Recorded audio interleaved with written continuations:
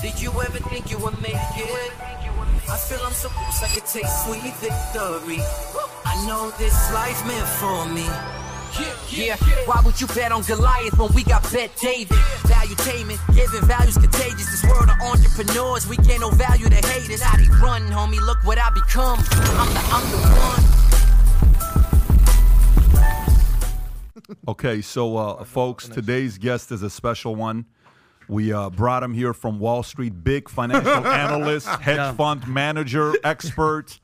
We're going to talk a lot about ETFs, credit swaps, stocks, bonds, mutual funds, all of that. What's that easing? Wolf of Wall The one and only Andrew Schultz in the house. Yes. I'm here, baby. How you feeling? Yo, thanks for having me. Thanks for coming out. For sure. You're funny as hell, man. Thank you, man. I'm enjoying your content. Very, very impressive. Yeah, I can literally sit there and I watch him like, this guy is a ridiculous communicator. Oh, Maybe one of the okay. best storytellers out there, man. Dude, that's so funny because I was saying that about you.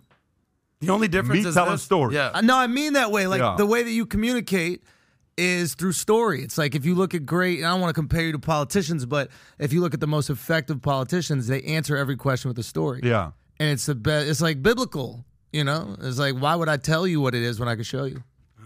So you're on it. I man. appreciate that. So these guys know who you are.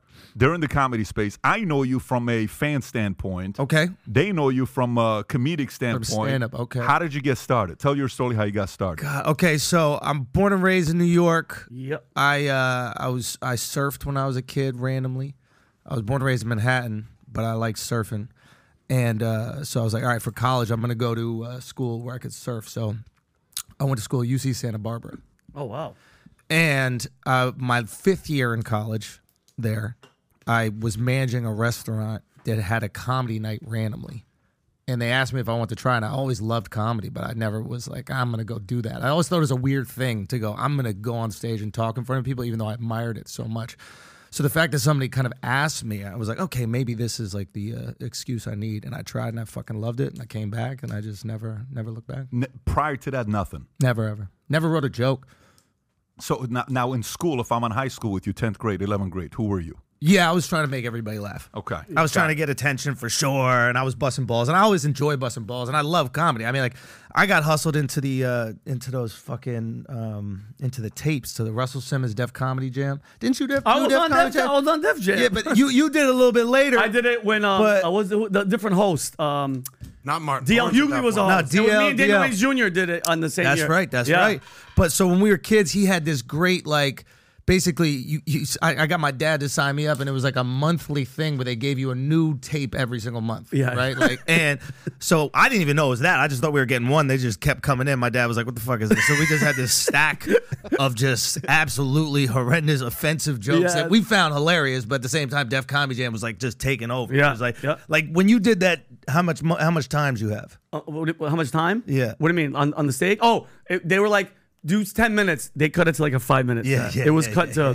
Why is that? Is They that like just- a model? Was that a structure? Did they put a lot of guys on, or? I think it was probably better. It was like, let's just take the best five. Take the best five. And But- a lot of these dudes didn't even have time. A lot of No, these guys yeah. had. It takes time to put together like an hour of material where you could like tour. You know. Forever. That's a big thing in the comedy world. The time you get. So you start with Yeah. 2 minutes. Yeah. And you get 5. Maybe you get 10. Yeah. When you can get to 20, half hour, like people are, I'm working on my hour. I'm working Yeah. on my hour. You know what that's like. Well, you need an hour to tour. Yep. You know, like the way that we make money is by going on the road. Now we have podcasts and all these other things, but before that, it was like, you know, you're like a stripper. Like it's just, I got this weekend in Milwaukee, and I need to make that money, and they're gonna pay me $1,500 or $2,000. Yeah. And it sucks about those, Andrew, because you know this. When it ain't yours and you have no hands-on shit, like with like the Netflix and all these people. Yeah. Over there, you do it, you leave. There's a room of people that are picking your shit for you. You're for like, sure, and yo, can I be in the room to edit? yeah. I know what's funny. Y'all, you know, you're just an editor, not talking shit about editors, but That's the most vulnerable thing, man. And that's the trickiest thing when you're building a business. Is like,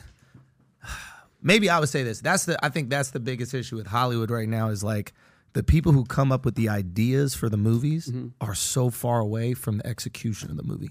wow. And if you look at the films that actually work, it's usually like writer-directors, Yep. right? They see the whole thing through. Like not even writer-director. Like you look at a guy like Tom Cruise. Tom Cruise is like the only actor that gets final edit. So that means you can't even put a scene in unless he says okay. That's badass. That's dude. some crazy, and that's why dope. every Mission Impossible, It's sick. It's right? sick, Yep. He made 9. How many Mission Impossible? I think the mission's possible, right? Like every one he wins, Mission accomplished. it's mission accomplished, but we still watching it. Yeah. And every one he got to pretend like he's not gonna do it. We believe it every single time. You think it's gonna happen this time? Yeah, I Oh, think God, so. that's so So funny. Cruz is saint status, right? So you would call him like a saint status guy that he gets to do whatever he wants to do. Who's saint status in your world right now? In comedy, who's saint status? I mean, Chappelle Dave. is one. Dave, Okay. Yeah. Who else? Is there saint status in comedy? Joe, Rogan. Rogan do Yeah. whatever he wants. Dave can do whatever he wants. Joe, Bill. I think Bill Burr could. Bill Burr could say whatever the hell he wants. I mean, Louis went through his shit. I mean, Louis, bro. I would still go and put money to see somebody like him, and I would put money to see Louis C.K. All these guys. Would Yeah, you I mean, put I Ricky like- Gervais as a? Yeah, Ricky. Ricky's up there Okay. for the whole The year. thing Yeah. with Louis is, and Louis will say, like, you know, I think he even said it, like, they're probably not going to make a movie with him for a while. Yeah. Like, Louis is going to need to make his own hit, and then Hollywood will go, okay. Welcome him back. Yeah. Yeah. Which is, I mean, that's business. That's the weird thing about it. Like, I don't know. Like, the more when you don't have any success, everything feels like it's an organized attack, right? And then when you start to have a little bit of success, you understand like how business works. It's a lot of people just trying to not lose their job. Yeah. You know, so like before I was like, oh, Hollywood's trying to put all these weird ideologies in movies and convince everybody to be this way. And it's not. It's just some guy who doesn't want to lose his job. So he hears your edgy joke and he's just like, I could get fired. My kids are in private school. I just bought this house I can't afford. All right, cut that fucking joke. Yeah. And scared money don't make money, which is why a lot of those things flop. But at the same time, I have empathy for people who they don't love the fucking movie. They love their kids and shit. They want their kids to go to school. So you're not into the whole Disney, what they're doing, you know, the woke stuff that Disney's What they going do. through? Hasn't Disney always been woke? I mean, my favorite Disney movie when I was a kid was about like a Middle Eastern dude. Which one was it? I don't know which one Yeah. are you talking about? I didn't even know what he was. Like, I thought Aladdin was white. Some brown I food. had no fucking Magic clue. carpet ride, bro. Like, yo, when we were young, it was like Mulan, Aladdin. I didn't even know there was white people in Disney. There was one white. It was like Ariel was like a fish and white. Yeah. Mermaid. Yeah. She was white. And white people are the best swimmers. Like that makes Yeah. sense. Like there's not gonna be, you know what I mean? Like, Yeah, I mean, So, we're I'm good not at going to swimming. object to that one. yeah. So it's like I always thought it was diverse. I don't know why everybody's making a big deal about. So you're saying Disney's been woke for a while? I wouldn't even call it woke. I think it's woke when you like virtue signal about it. Mm-hmm. Like nobody, when fucking Aladdin came out, nobody was going, oh, here they go, trying to capitulate to the Middle Eastern people. Mm-hmm. You know, like giving them an opportunity. I swear to God, being a kid, I didn't know that they weren't white. I mean, none of Got us. it. I don't think you guys did. Did you put it two and two together? And I'm Middle Eastern. I wasn't like, yeah, those sandals are dope. Like I had no idea. No, I I knew know. it was Middle Eastern. Yeah. Yeah, but we didn't. Yeah, but it wasn't a problem until you get older and where they separate everybody by this and race and this and that's why. So what's happened then? Have we become softer and more sensitive? Because, you know, there's a whole camp that talks about what Disney's doing right. Like their last Yeah. two movies flopped. Yeah. This Stranger World, whatever the movie was called. that's a big one. $180 million opening weekend 20. They're saying they're going to lose $100 million. Then the other one they did is which one is what do you call it with Toy Story? What's Woody, Oh, there's a Lightyear? name Buzz for it. Lightyear. Buzz Lightyear. Buzz That one flopped. That's back-to-back flop, and the CEO gets fired. Oh, yeah, They lose Bob their Iger tax came status back. here in Florida. So DeSantis goes back with them. Iger said a couple comments the other day about DeSantis, and you know, it's a very interesting place. Some parents are not comfortable with Disney. The brand's changed a little bit, but you know, they've had criticism for a while on what they've done. Yeah. I think it's something that you consider. It's absolutely something these brands are considering, right? You're a $1 billion company. You're going to make these considerations. But at the same time, like they did that thing. I think Disney did Encanto. Yep, Was that Disney? Mm-hmm. That fucking crushed. killed it. And that's like a Venezuelan story or something like Yep. that. I'm not exactly sure. So like, I don't know. That's an interesting one. You And, know? and it's weird, and like you said, from us growing up, we used to watch what they would never make today. Yeah. Tom and Jerry, Roadrunner, and dude, they were trying to kill. Each other. Like you feel me? Like the Coyotes' whole life was trying to kill this fast ass thing. Never Acme, nothing ever worked. And Tom and Jerry, this cat was trying to eat this thing and was the worst cat ever, and the owner was a black chick because you knew it. Because they shot them. Tom, what you doing? That was the most blatantly, like, you knew they never even showed who she was. She was a black chick, and that was just a stereotype black chick that they put in there. I don't know. I'm like, Disney, you can't fuck with the mouse, man. Disney's so smart. Like, people think it's a competition, but it's not. Like, you got kids. You have 4 kids, right? Yeah. So, like, you have kids? No, you don't, fuck boy. From a former fuck boy. It takes one to know. Nah, he's not. I'm reformed. I don't know if I was fucking around like you. I can tell. This guy is out in these streets, these canals, these rivers, whatever the fuck. Can't even hide it anymore. God, I was at a retirement community last night. I came home before we started recording. He's talking about girls we both know. I'm like, Twins. You know the twins. yeah. Come on, let me sit down and get comfy. We're talking about family values here. Disney, Andrew Schultz. This is where you want to go. Let me weigh in on the Disney stuff. So let's talk about the family shit. This is when I knew it was going to be rough for Netflix when Disney got in the game. It's because, like, have you ever been to Disney World? Mm-hmm. Okay, how much money you probably spend when you go to Disney World with the fam? At least $1,000. At least $1,000. All the kids. You got the hotel. Say a couple $1,000. Oh, you're talking hotel and everything together. Whole weekend. Yes. $4,000 or $5,000. At least $4,000 or $5,000. Yeah. How much money will you spend on your Netflix subscription over your whole life? Oh, great question. That's a good question. Probably less than that. 1,000 maybe. Yeah. And you got 6 different people using the same one. Like, so there's no way Netflix is going to be able to compete long term with a brand like Disney unless they start doing these like live experience of things. And they have tried. They're doing like Stranger Things live. But you got to get people outside. There has to be other streams of revenue. Like, Disney's in everything. So even if they're not making money off the movies, they got money coming in from Disney World Paris, and they got the merch lines. It's like, it's so hard to compete with them because they can lose. You got kids? 4 different ones. Not yet. Trying. Okay. So you're gonna want to raise your kids a certain way, and you're not gonna want anybody to have influence over your kids that you don't want them to have influence up until a certain point. You know what I'm saying? Like, I gotta tell you. At some point, you're gonna be like, I'm okay if he's gonna hang out with this uncle, but I gotta tell you something. Let's hear. I was messaging my wife, and I was I like to listen to your guys' stuff before I come on and talk to just like anybody, and I was listening to something you were talking about, like living close to. You created your life around where you live. Yeah. You're like, I bought this building. It's a mile away, and the school is 0.2 miles, and everything like that, and everything's close. And I messaged my wife, and she doesn't know that I'm like, listen to this shit. And I'm like, oh, that's fire. I'm about to drop it on I'm about to drop that shit on. And I'm looking for the point in the message. Like, I go, I want the studio to be close to where we live. Everything needs to be close. Restaurants close. Anything we do close. Everything, right? And then she starts to kind of like argue, like, if you build your studio, and then it might be a little like, listen, if you want to maximize your life with your partner and your children, you have to keep all that close, okay? Hours traveling is wasted time with family. Yeah. She goes, yes, close neighborhood, but in LA, everything isn't close. I go, school, work, home, social life, close.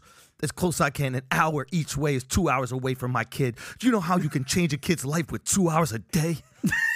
What's her reaction to that? What's she saying? She goes, Andrew, I agree. I go, honestly, I'm just listening to a podcast. Shout out to BBD, just keeping things real close. That shit was fire right there, yo.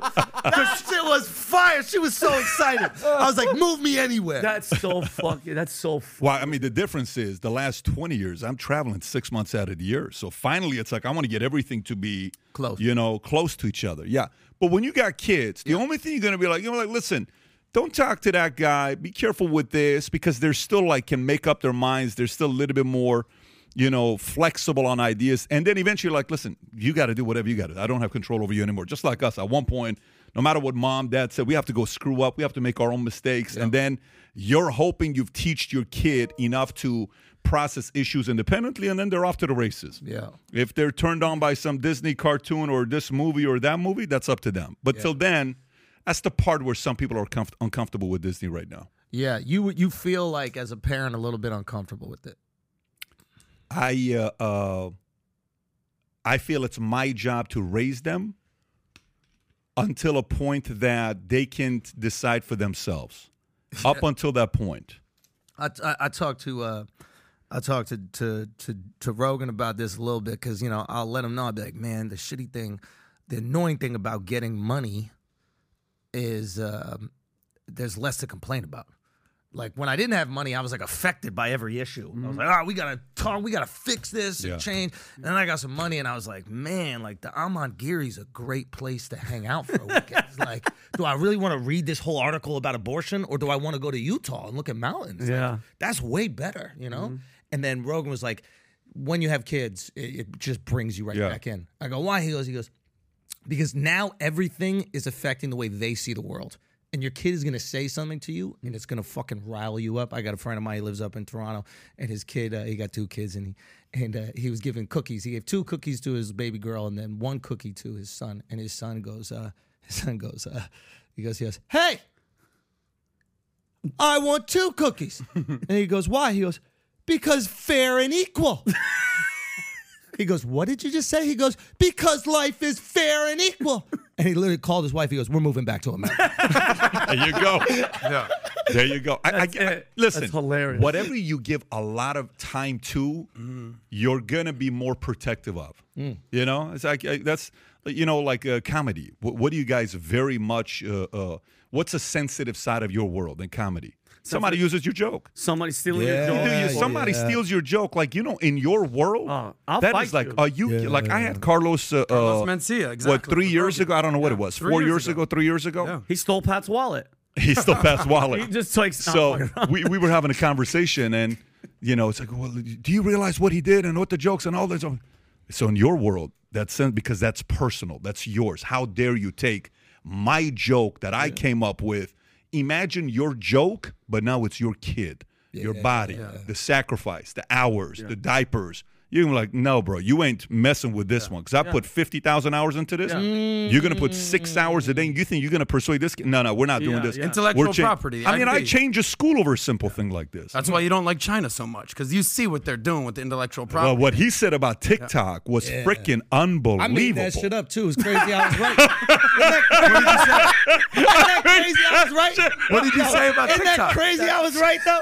That's crazy. I was right. Tell the story. I was just, it just made sense to me in the moment. Like, I was like, man, if I had a social media company, this is what I'm sure America does. It's like, we got Facebook, Instagram, so we could like feed the algorithm in these other countries anything we want. And I assume what we do, we were doing it with movie and TV shows for years. It's like, we're sending out all our cool shit, and then everybody in other countries like, I want to be a cowboy. I want to be a cool guy. I want to do this stuff. It literally ended the Cold War. Blue jeans and Rocky. Is that what it was? Literally. Oh, I thought they ran out of money. No, that's part of it, because they were spending it all on blue jeans, bro. Exactly. Boom. Not the space race. No. It was Levi's. But no, that culture. I mean, it's every part of that. So I was like, well, if China controls the algorithm. I want to hear it. Yeah. Well, basically, like, if China controls the algorithm and they're showing different shit to the kids out there than they are over here, they could get us into this dumb shit. Everybody's twerking, making stupid videos, where in China, they're doing fucking math problems and engineering. Oh, I saw that clip. Exactly. But it's so fucking true. Yeah. So I put that shit out there and I reposted it, and I was like, man, I was on one with this one. But that's what happens with jokes. Like, sometimes things make sense in your head, and you're like, let me just throw it out there and see. And then, I don't know if I can say this. But, people in the State Department, put it that way, got back to me, and they were like, "Yeah, that's kind of what it is." No shit. So you're now on the inside with State Department? No, they're not talking to me directly. Okay, I was going to say you're getting same status. But I don't want to be involved in none of that shit. But you nailed it, because like I think about the American kids here they're doing the fucking Tide Pod challenge, and the light myself on fire, and like, what the fuck you doing, bro? Like, and kids are here doing it. Over there, you can't do shit. They're not watching shit. It's just math and science. Yeah, that's all you're watching. Our TikToks are fire though. Like, that is pretty dope. Watching a kid light themselves on fire, so that's fun, bro. If you really want to think about it, that's who did that first. Wasn't that like Tibet or some shit? Like, was it Tibetan guy, the monk. The monks. That was the first viral TikTok. It was him. That shit was fire. That was like, man, somebody tape this shit. PBD, you've got strong opinions on what we should do with TikTok at this point. You did a whole case study about you're doing videos on Instagram that get literally millions of views. Get rid of and on TikTok, you're getting like 5 views. It's like clearly something's up. This is what's going to happen. I mean, the TikTok's got a lifespan. They're not going to be around forever. TikTok's got a lifespan. You got a year, 2 years, one Republican president away from TikTok being banned in America, and you're going to be the next Vine. Bro. And some people who are not ready for it, they're not going to be adjusting. It's already done. Yeah. You think so? Yeah, YouTube Shorts. That's the beautiful thing about like about this is going to sound fucked up, but kind of like when like government and social media companies are in bed with each other. I mean, you know the game probably better than anybody, but I would assume once your company gets big enough, the government goes, "Hey, now we work together," and then you go, "Okay." It's kind of like a mafia thing. Yeah, We're going to be working It's not together like an now. insulting thing, but it's Yeah. like you've reached escape velocity, and now we work together.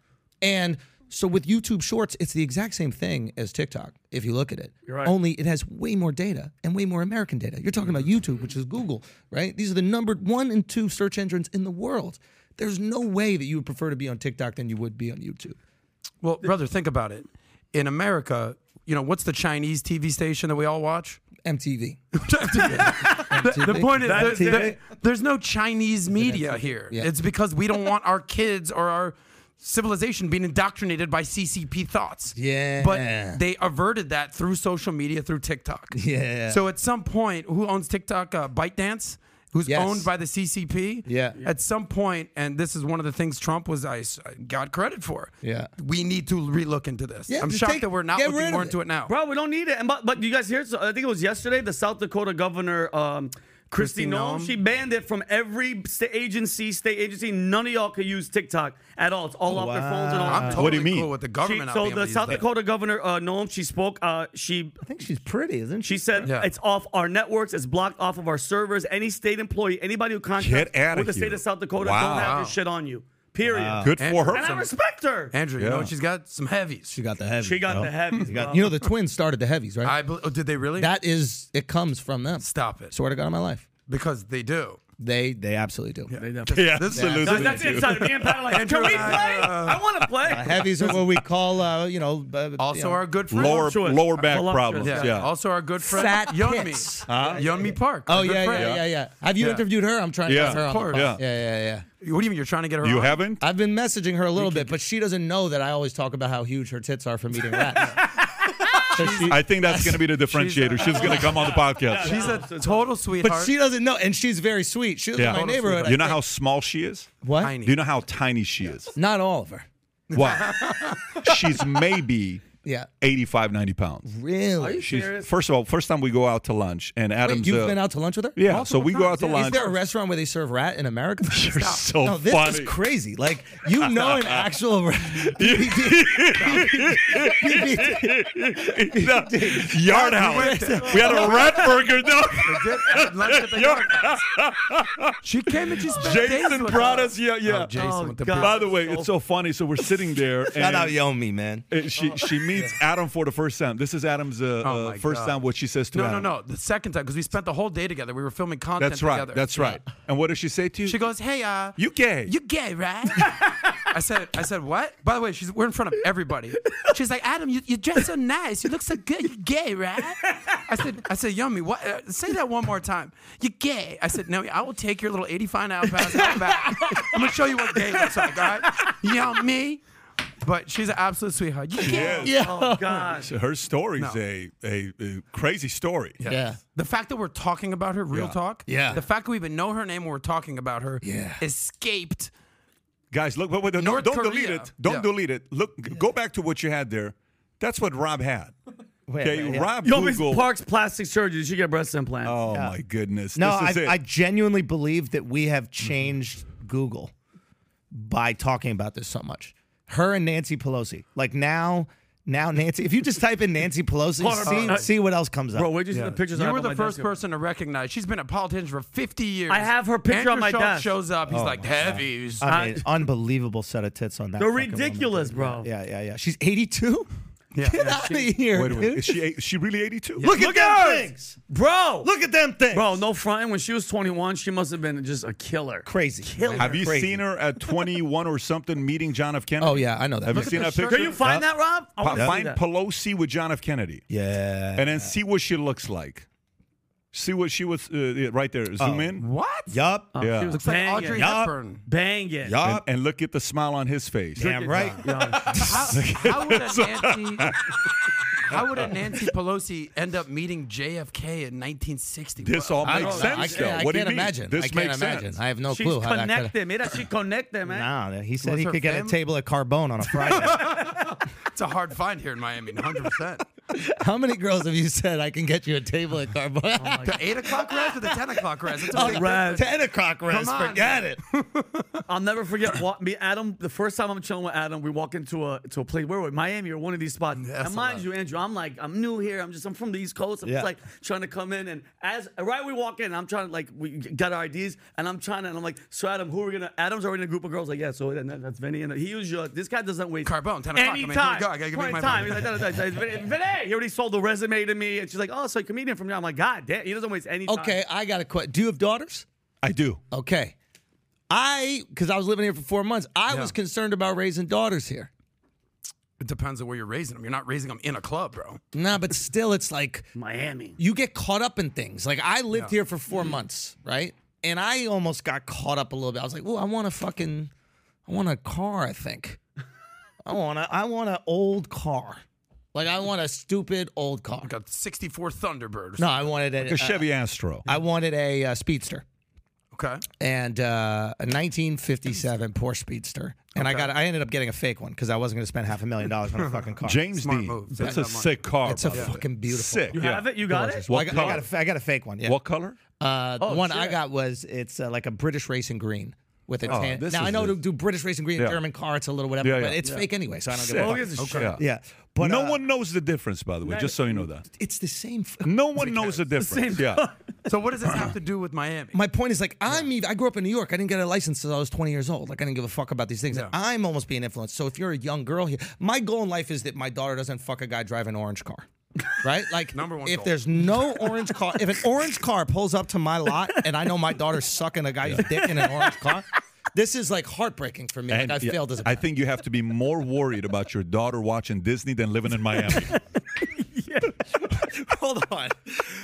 Are they making movies about orange cars? Is that what you're trying to say? Hell yeah. Is it not a magic carpet anymore? It's a fucking orange Lamborghini. Is that what it is? Where do you live right now? It's Are just you? that- It was just like it was so tacky, and I'm like, "There's no way that you like this thing. Yeah. What's going on? It's just look at me.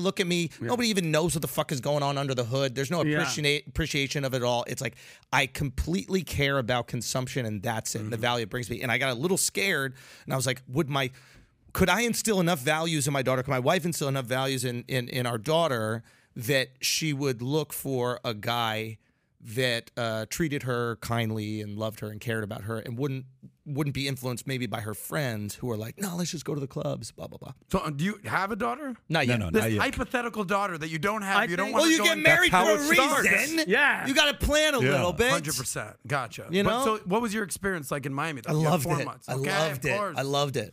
You loved it so Where much do you got live married now? afterwards. Where do you live now? In New York. You live in New York. Yeah, Are you yeah. thinking about moving here or no? No. I really liked it. And I was like, can I do like 6 months, 7 months, 6 months? Like Miami embraced us in a way that was unbelievable. Like Miami's one of these really cool places, and I'll give them this. And I think it's like Miami's like Latin America's version of America. You know how like Hawaii is like Asia's version of America? Yeah. Like you go there, you're like, this is America. But is it? Like that is what Miami was. And with that comes this like incredible like welcomingness, right? Where in New York, everybody's trying to act like they're not impressed. You know, and in LA, people are just so absorbed with whatever's hot. Doesn't matter if it's like quality or not. It's just like, this is the hot thing. But here it was like, oh, you moved down here? Dude, you got to come by the restaurant, or dude, you got to come by the office. Like everybody was so inviting about like even getting a coffee. Oh, this one's on us. And I was like, wow, this is like a beautiful place. I want that. I want my kids to feel that. So I was very close. I was very close. Are you at a phase of because right now you can live anywhere. You're going to do specials and do well, right? You don't have to be in New York. Or do you see it as a career thing? It still makes sense to stay in New York and not move to another place? For stand-up, New York provides a couple things. It's like, one, I can get on stage more and probably better quality stage time. Quality stage time means not like the people here are quality, but there's like 5 or 6 clubs that can do 4 or 5 shows a night instead of maybe in a city like Miami, there might be like 1 show a night that's like really good. Got it. And the other ones you're It's not even close, to be honest with Yeah. you. Right. As someone that does stand up in Miami, like New York is like Yeah. head and shoulders above And any L- city in the country. Yeah, for and sure. LA might be just a little bit less. I mean, New York is the mecca, but like in LA, I could have done factory, store, you know, an improv, the ha-ha. You just boom, boom, boom, boom, boom, Has boom. Austin caught up to LA or no? I don't Austin's know. third? No, I don't think so. Who's third? Is Austin third? In the If it's States? New York, LA, who's third? Chicago. I mean, I would Boston? probably do Austin before Chicago. Yeah. Yeah, I mean, just because you know Rogan has just so much energy around him, and so far he's picked like a few things to do in his life, and then been the best at all of them. Yeah. So it's like I think he'll figure out I think he'll figure out comedy out there. And who's not going to go flock to where he's at during that war? I mean, if you're smart, you got to do that. 100%. Especially if you're coming up, not established. Exactly. Yeah. So like, and the other thing for me with the podcast is I like having guests, and you know, it's harder. I'm sure you guys go through this. Like, if you're willing to travel, maybe you can make that happen. But you know, I want to have these guests, and when you're in a New York or you're in an LA, these people end up kind of blending in. They're there, and it becomes a little more convenient. So I like building that. And also, just I was too happy down here, to be honest with you. I know that sounds like a joke, but it was like genuine. Like, I didn't think of a single joke for 4 months. Because you kind of want to be in a state of miserableness and complaining and curmudgeon. This mother. Comedy's complaining. Yes. And you do it in a funny way, so people tolerate it. But like in like Miami, it was just everybody there. The vibe What a was like freaking perspective. Because life is good, man. Life is really good. Literally, it's like Hey, no problem, no problem. It's like, what are you 20 pushing minutes back late. against? It's okay, brother. It's okay. I found myself Yeah. like writing jokes about like the driving being bad, and I was like, I need to go back to New York. I was like, Boy, my arm's tired. Yeah. What? I'm like, what is going Yeah, on? you're like, This honey, is we're getting getting the fuck out of here right now. Yeah. I'm leaving right now. Literally, that was why, because down there was like everybody was like, spend time with your family, enjoy, and party. And I was like, I'm not pushing back against any of this. I Right. want to party. I The wanna lifestyle enjoy. is so much better in Miami. Yeah. But if you're still in grind mode, dude, you got to be in New York for that phase. I like pushing back against outrage, especially if So the how about we outrage do is that? unjustified. If that okay, if I have your permission, guys, Yeah, why let's don't do we it. complain a little bit? Why don't Let's we just do it. I'm serious. Like, honestly, we're having a little too much fun. Yeah. Rob, I want you to pull up what I just texted you. Put it up. None of you guys know I'm putting up the story. I want to see what you're going to say about it. shit. Tell me if there's logic in this, if it makes sense. Oh, this is good. Pull this one up. I don't know if you guys have seen it or not. This story just came out, okay? So, U.S. women's soccer team will pocket at least $6.5 million from the men's team reaching the World Cup knockout rounds, more than they received for winning 2 successive World Cups. So, did you guys understand the story? So, they get $13 million. I'll read it. U.S. Women's National Cup. So, right there. The men's national team is now guaranteed a prize of $13 million after its 1-0 win. They're going to go into the final 16, meaning the U.S. women's national team will take a cut of $6.5 million. If the men win their match against Netherlands on Saturday to reach the quarterfinals, they'll be taking home a minimum of $17 million. What do you think about this concept of whatever men do, we have to pay half of it to women? I mean, Andres, Fair and equal. that's what it is, yeah. That kid, he's right. Yeah, no, it's ridiculous. You know, I got to look more into. I did a whole piece on the U.S. women's national team when they were complaining about getting the deal that they wanted, which a lot of people don't know is they asked for their original deal. They were the ones that petitioned for it, and then they didn't want to have it afterwards. So we did a whole piece of that during the pandemic. But yeah, it seems absolutely ridiculous. You know, I think it's it just seems a bit. I mean, I don't know. Get paid what you generate. You know, eat what you kill. Seems like the most reasonable situation. Adam, what do you think about this? Well, I'm going to bring up one of Andrew Schultz's jokes here. I'm not going to do a copyright thing. This is yours. I'm saying that up front. But in your special Infamous, you address these types of issues. Feminism, you were like, there was the part in the crowd where you were like, I think we're on the same page here, guys. Yeah. We're all, I went to one of these feminist marches. They're screaming, free the nipple. You're like, sounds good to me. Right? All right, I think we should have abortion. It's like, yeah, that'd be good. Okay, right? Yeah. Like, you were like, We need to pay for we our need half. to pay for our half. Fucking do it. Yeah. Right? And you're just like, are you guys feminists or fuckboys? Right? That whole joke right there. Yeah. How feminists are becoming the men That they hated. That they hated. Exactly. Yeah. And it was such an amazing perspective and the way that you kind of thank you, teed man. it up with the audience. Yeah. But that's essentially this right here. Yeah. This is redistribution of wealth, though, right? And this is something you're not actually a fan of, I assume, right? You know why? Because, okay, so we talked to our expert Malik, and I said, who gets paid on the women's side, who makes the most money? And Malik out of nowhere says, well, women make more money in porn and modeling. Yeah. I'm like, 100% Malik, for you, that, you Malik. watch a little too much porn, Malik. They just, I hope you're in the back watching, paying attention, not watching other clips on He's your not phone. watching, if you know what I mean. Yeah, Performing, you he's know. busy. He's not Hey, watching. check the check. You're That's looking not at. Malik. I was about to say. No, that's Rob. I was like, who named him? Disney? Whitest dude ever. Holy shit! Malik back there. Fucking white Malik. His dad's from the Caribbean. That's how you got to name yourself, so they don't think you stormed the Capitol. They're like, no, I wasn't there. I'm Malik. Yeah, my name's Malik. I'm not John Johnson. I'm They're Malik. Like, all right, I am Malik. Get away from that guy. Yep. Definitely not me. Oh, that's so freaking Oh, it's so funny, true. dude. So if you say that, so women, female models, they're making a lot more money than what are we going to do? Let's take it and split it. It just doesn't make any sense. Yeah, why There's do no so many logic women behind it. go to college, man? That's unfair. 64% to 36%. Hey, Yeah, we got to stop women from Yeah. learning, Yeah. bro. it's a good Like, point. according to that, we should stop at least 14% of these women going out there and learning. Or I guess maybe the population's like 55, 45. Yeah. But still, it's absurd. Yeah. You sound very red-pilled right now. Dude, by I'm the way. so red pill manosphere, dude. Yeah. Dude, man. But you've So manosphere, dude. you've dealt in that world though. You've interviewed a bunch of these guys, no? I know it's like, why are you guys so afraid of women, man? It's like they're great, they love you. It's okay. You don't have to be afraid of them. Like you don't have to like dunk on them all the time. There's a lot of great women that are out there. I think I need to see more like married red pill dudes. You know what I mean? Because there's like it's very rare that I see like guys in happy marriages just dunking on women all the time. That's what I say. Like I'm not taking advice from single dudes on how to be with women. Straight up, huh? I mean, like, if it's how to get some pussy, sure, tell me. Yeah. But if it's how to, like, build a life and have children, like, Yeah, if you're trying to get what laid, you gonna tell me about getting married? yeah. Well, You know they what I would mean? tell you not to get married, or they would tell you that marriage is a bad deal for men, or if you're going to get married, you're going to need a prenup. I assume you had this conversation with Fresh and Fit and these guys. Yeah, we had it with them. I don't know. I feel like they operate from a place of fear, man, and I don't think that that's healthy. I don't want to teach men to be afraid. You know? I think it's more risk assessment than anything. Like we're in the insurance business. That's life how is risk, man. That's true. Every time you walk out the door. It's risk. You go for it. You try to build something. If it doesn't work out, it doesn't work out. Except if you're Adam, you stay single and you Adam, you didn't prevent get a lot. married, bro. All right, I'm willing to accommodate. Does she have to be Jewish? No, Oh, really? I haven't dated a Jewish girl in 10 years. Andrew Oh Schultz. shit. That's the problem. Well, because Kanye is that's telling it. me stay away from the Jews. I'm like, dude, I'm fine. I don't. Yeah, he's I'm done. By the way, Jewish, did but- you see what Kanye just did? I Did mean, you- this is a wild guy. did you- It's rare that you're on a podcast with Alex Jones and Alex is the normal one. Like, Alex is like, what's Yeah. going on? Chill out, dude. Jesus. What is Andrew happening? Schultz just hit it when Alex Go to commercial. Go to commercial. Yeah. when Alex Jones is distancing himself from you, you got some problems. And he- bro. and when he's Alex, like- yeah, Alex Jones like, no, Kanye, we don't fuck with Nazis, right? Yeah, right? yeah. He's like, giving him the. I love Hitler, bro. Yeah, Jesus Christ. Are you this when Alex Jones is deferring to extremeness? Oh God. and he's just like, if you get the calm down from him, it's over. unbelievable. Can I Read the let me story, just yeah. read Go it. ahead. Let me read it because this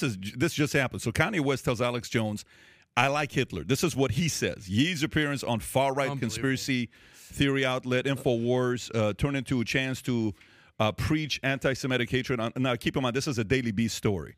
As the star formerly known as Kanye West praised Adolf Hitler within the first 30 minutes of the broadcast. Ye, whose face was entirely hidden behind a black mask. If you can show that, Malik in the back, not Malik here, began I'm calling praising him Malik from the now on, bro. genocidal Rob, you're German- That beard. He's like Philadelphia. That's what you like. So here's what happened. He says, "You're not Hitler," Jones said. "You're not a Nazi." Well, I see good things about Hitler. This is what he said. Later adding, every human being has value that they brought to the table, especially Hitler. Now, this is what Kanye just said. And then he Okay? gave highways. He gave credit to highways to Hitler for some reason. Yeah, he didn't make highways. I did don't he? think Hitler made highways, No, I don't think so. but He's he was trying like, to say that everyone has something good about Well, them. no, Yeah. Hitler was known for being very much a. If you read, I thought you were gonna be. He could make a highway. no. But what he was a guy that liked buildings. If you Right. read the book Mein Kampf for some of his material, Yeah. he was a guy that liked buildings. So if he says that, I'm not sure if he built roads or not, but that was his area of interest. Yeah, but I'm not sticking up for Kanye at all. But it's like going off edge. Like what if like in all this craziness, you're like, dude, He bowled a 235, consistent. He was a fucking good. Like, yes, he did what he did, but did you ever see the guy bowl? Like, he had some good. You can't say he didn't have anything. But good. it's one of those things where it's like, do you need to say it? Exactly that. Like, you know shut the fuck. Okay, he can bowl. But we don't need to hear about it, bro. Like Bill Cosby made a mean cup of coffee. But guess what? He put shit in it at the end. So it's like, I don't know. Yeah, I think that he's trying to be, inflammatory. The thing about Kanye is that, like, none of these ideas are his own. Like, Kanye's just finding out that he's not as good a producer of intellectual thought as he is of music. I agree. And what he's always done is just sampled things, and that's what a great producer will do. He'll be like, ooh, that sound is really great. That sound is really great. And when I blend them together, I can make some of the greatest music ever. But now he's doing that with rhetoric, and he's just trying to get attention, which is what he did obviously with music. And it's just he's not good enough at it. He's not good enough at making these things cool. He can make music cool. He can take music you would think you would never listen to and put it together, and you go, holy shit, this is a masterpiece. Yeah. He's not good enough at talking to make the things that he says cool and fun. Now, he can be hilarious. It's undeniable. The guy's, even when he's saying the most fucked up things, you're like, holy shit, is he really? Did he bring out a Yahoo for Netanyahu? He brought did you see that? He brought out a net and a Yahoo because he's talking about Benjamin Netanyahu. That is fucking hilarious. You didn't see When I have not seen same this. interview. With Alex No. Jones? What? You got to be kidding me. Talking about the Israeli Prime Minister Benjamin Netanyahu. Yeah. I goes, I got to talk to my buddy Benjamin Netanyahu. He goes, Netan? And then Oh my god, dude. you laugh. That's that is hilarious, bro. That is So let me ask you, how much of this, like on Twitter, I posted the story, and a guy responds back and he says something which, on what responding to what Matt Walsh said. I don't know if you guys saw what Matt Walsh. Matt Walsh responded, and he said, I want to read this to you. If you can go to I don't know if you can pull this up or not, but I do, if I could find it. So he says, well, what's the difference between what Kanye is doing? Is that it? Zoom in a little bit. Yeah, if I was an optimistic man, I would at least hope that Kanye West's mental breakdown and self-immolation would persuade conservatives to stop falling madly in love with every celebrity who says one thing they agree with. But I'm not an optimistic man. Kanye is a former artistic genius who's been unraveling for years now, pushed and prodded along by people who pretend to be in his corner. It's sad to watch. The whole thing is just sad. Okay, so a guy said, well, what's wrong with what he did when he says love all people? One guy says, Jesus loved all people, Matt. What do you say about what he's doing? Okay, so they're going back and forth, right? How much of what he's doing, one guy said it's pure self-sabotage. He's not even aware that this is taking place. Does he know what he's doing? Does he not know what he's doing where he's self-sabotaging? Is he self-aware? Is there like an outcome? This is going to be my campaign because Trump went out there and said a few things and then it worked for him. This is how I'm going to get all these people behind me. What do you think he's doing? Does he know or does he not know what he's doing? I think that he's addicted to attention. I think he's hurt, probably. Like, you're famous for long enough. You've been taken advantage enough in your life because people find ways to extract money from you, right? So I think it's very easy to be hurt and feel restricted. And he's probably a guy who wants complete freedom, but he's not willing to put up the money for it. So, like, when you look at, like, Kanye's history, he put up money to try to create a fashion brand, and he lost, like, I don't know, $25 million or some shit like that. So now apparently he's very averse to ever putting money up. So he's like, I got these ideas, but he's not willing to put the money up. So with the Adidas thing, it's like, you don't have to do it with Adidas. Make your own shit. Yeah. Oh, but you don't want to put the money up. Exactly. So once you sign the deal for someone else's money, they're going to have a say. And that's just what it is. I think it's a gift to give the guy to call him crazy. Like, we only call people crazy that we love, right? Like, people love Kanye, so they're willing to go, he's just crazy. There's no such mental illness as, like, I hate Jews now.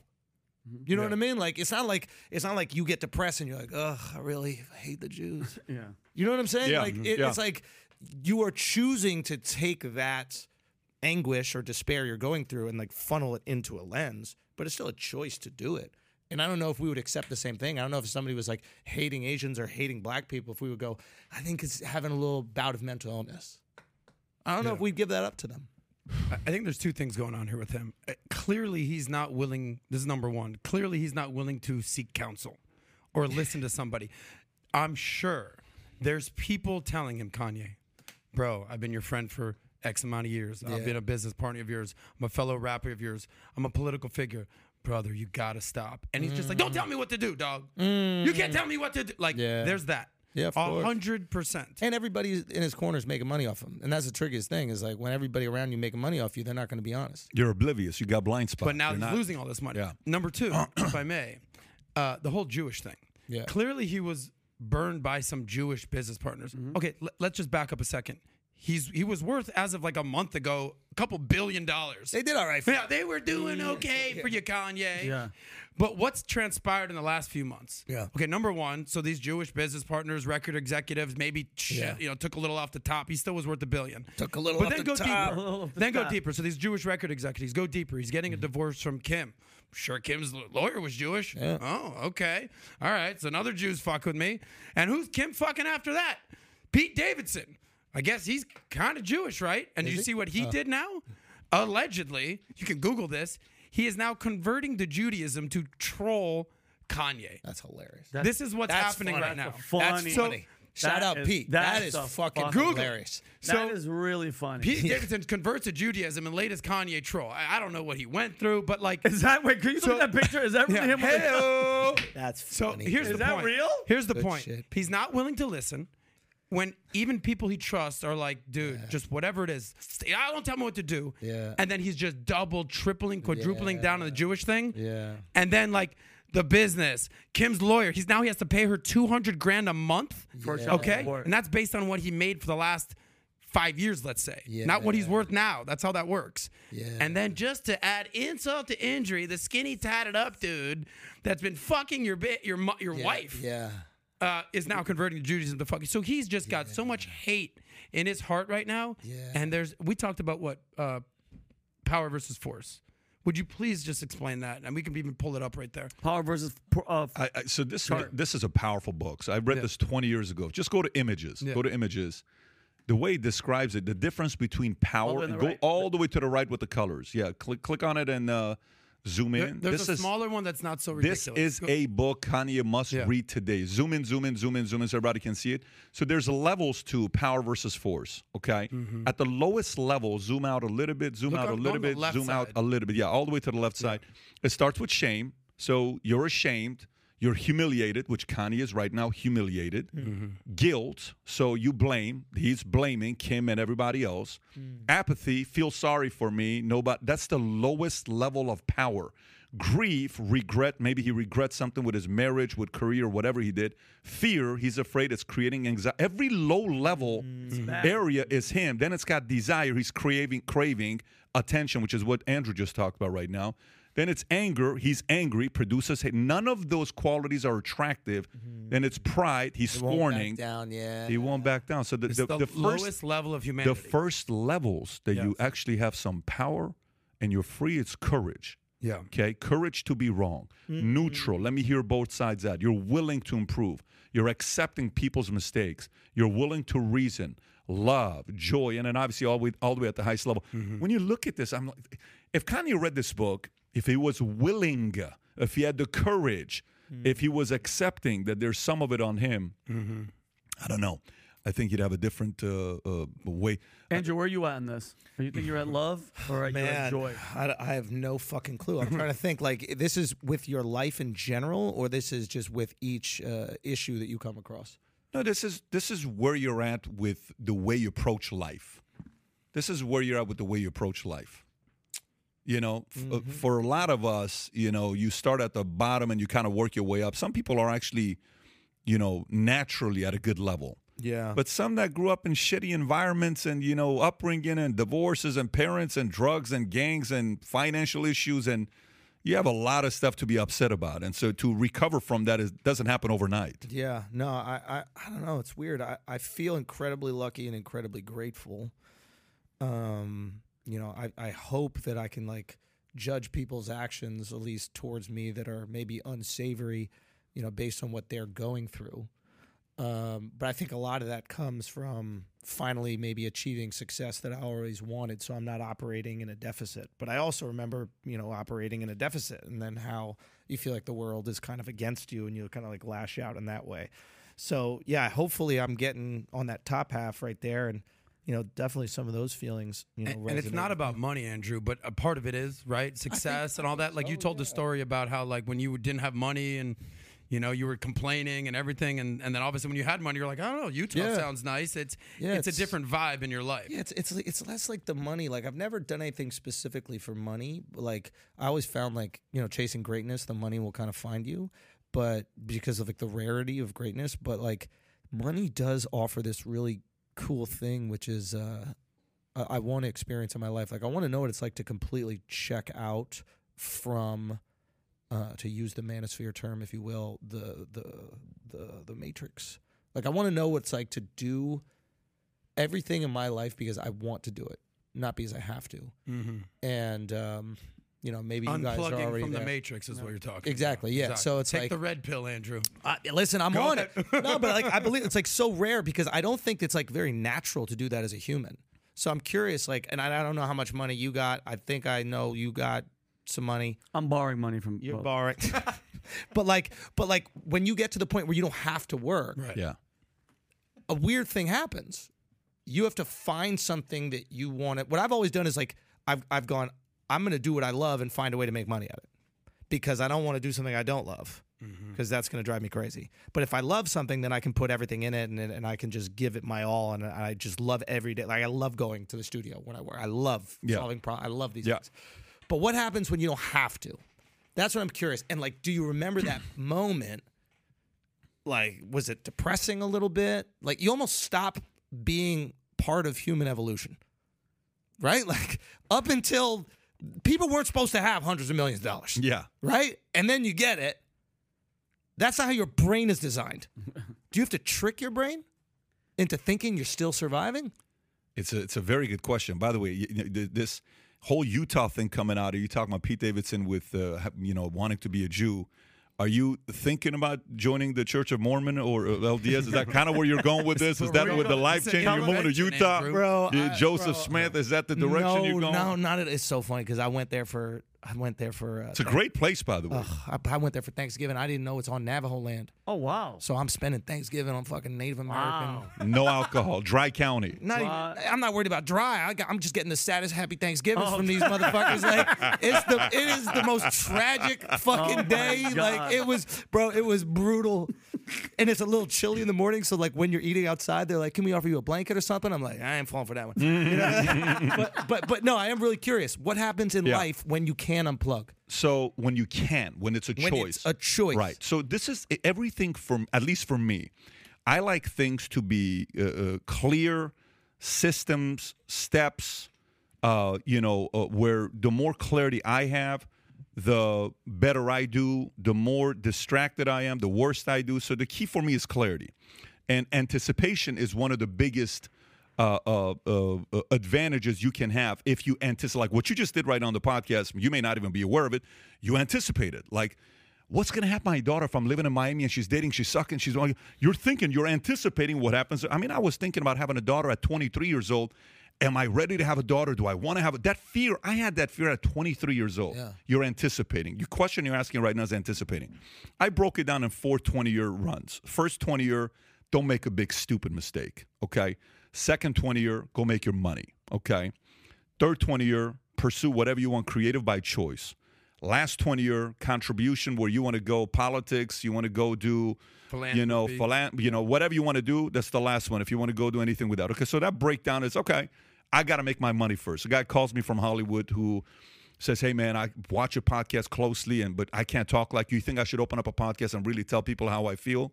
I said, how much money you got in the bank? He says, about $800,000. I said, what do you got in every asset, stocks, everything? I said, about $1.4 million. I said, how old are you? 35 years old, 38 years old. I said, okay, you don't have FU money yet. Because if you do that in Hollywood, you're done. You're done. Yeah. If you're Clint Eastwood, say whatever the hell you want to say. You got $500 million in the bank, you're good to go, right? So it's different for you because you're a comedian. You get paid to talk shit. Yeah. So you're a little bit more free to say that.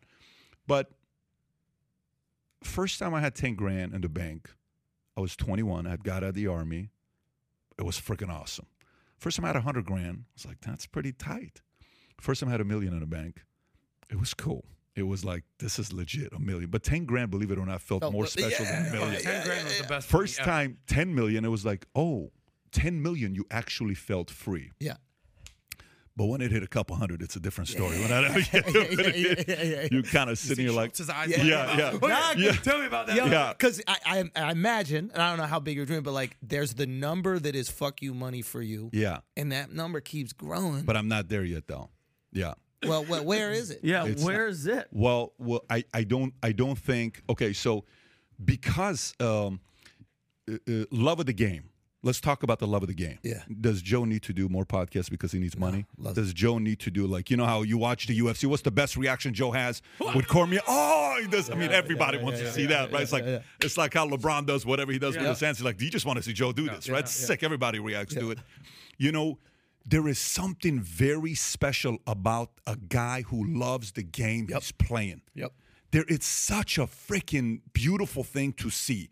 You sit there, you say, dude, I just know you love your freaking game. Yep. And I want to watch you do it. Yep. I watch you do it. I feel the love of the game. Yep. So for me, I draw from that. I'm attracted to that, right? If I see somebody that's doing it for them, I'm like NBA. There's some guys, like I wrote about a guy named Andrew Bynum, went into the end. The guy didn't love the game. He was just 7'1", 260 pounds. Dude, give this guy $100 million. It's hard to find a 7'1", 260 guy, right? But you see a Steph Curry play, the guy freaking loves the game. Oh, he's having fun. Steph Curry may be, to me, the most exciting guy to want to watch because he loves the damn game. Yeah. So when it becomes about the love of the game, it's no longer money. You're pursuing something else. So unfortunately, if you're solving money, 100%, you're eventually going to slow down. If you're pursuing a true vision, cause, purpose, love of the game, it's tough to slow down. Every night I come home, my kids want to play domino. We love the game of dominoes, like the love of the game for us. So that's how I would explain it to you. Also, another reason why I don't want to grow up in Miami, dominoes. No. No, but it's plenty of dominoes in New York, though. You're right. No, but the thing about love of the game, which is interesting, is you don't know that it's pure until you make enough money to not play. Very good point. You go. Very good point. So it's like Steph already had enough contracts. He don't got to play basketball. Yeah. Mm-hmm. So the love of the game for you, I'm assuming, is multifaceted. You Absolutely. like building businesses, but you're into this game as well. Yeah. And then maybe aspirations of politics. Maybe we find somebody like you and put you in the White House. Maybe we do certain things like that. First of all, that's big money talk right there. Yeah. That's big money talk. When I'm a puppet. You know what I mean? You're so funny. That's how rich people talk about politics. Listen, keep in mind, these politicians are broke. So funny. They are broke. Yep. They will put you in. Put you in. That is Manchurian. No, candidate. but you know what it is? Let me kind of explain that part in maybe a different way that it'll make sense to you. Dude, I'm the guy that in Iran I watched Rocky IV in Farsi a couple hundred times. You know, and the best part in Farsi is in the movie is what? You know, at the beginning of the fight, you know, I noticed you rooting for this, and at the end, if you can change and I can change, anybody can change. And he was kind of, the whole concept of the movie was, let's bring Russia and U.S. together, right? Unify. Which broke down the U.S. By the way, half of my family is communist. Half of my family at the time was imperialist. So half my family loved America. Half my family hated America. So I'm kind of like, shit. Yeah. This makes sense with me. So there's that pure, direct experience as a kid living in Iran. So that passion experience, right? Then I go to Germany. I live at a refugee camp. I'm kind of watching all this stuff saying, man, this is pretty crazy what's going on, hanging out with all these Albanians and Yugoslavian and Czechoslovakian. These countries don't even exist anymore. You're like, hey, why are you leaving? Why are you leaving? You're learning immediate education on different cultures, right? Like it's a, what's the word? Fast track, learn about 40 different countries in 18 months at 10 years old. It's kind of what happens when you're living at a refugee camp. Then you come to the States. I'm the guy that we would leave Wilson Junior High School and we would walk down home and it'd be like 8 of us. And I'd say, Andrew, question for you. Who do you want to be, Andrew? You got 4 choices. You can be the richest man in the world. You can be the president. You can be the best athlete like Michael Jordan, or you can be the best performer like Michael Jackson. Who do you want to be? And then you would go. And then we would play this imagination game, right? Always living in La La Land, dreams, all this stuff. army, camaraderie, group together, sitting down, talking shit, drinking, sarcastic with you, talking shit to him. He can't handle it. He's sensitive. So we really go out for a couple hours. We light him up tomorrow morning, got freaking formation. You know, that was, believe it or not, the army's filled with great comedians. They just don't know they're great comedians. We're just not, the camaraderie in the army. Pay me $5 a month, but give me a crew of running mates having a blast, dude. Forget about the money. So the passion of like this right here, right? This is the camaraderie is a very special thing. Then I got into business, and I like numbers. I like numbers a lot. Like to me, I'm just looking at the numbers right in the middle. Everything to me is numbers, right? I'm a math guy. Even though I'm a 1.8 GPA guy, I love numbers. So I got into financial service. I'm like, gosh, shit, numbers are pretty interesting. And then I learned sales, and then I learned competition.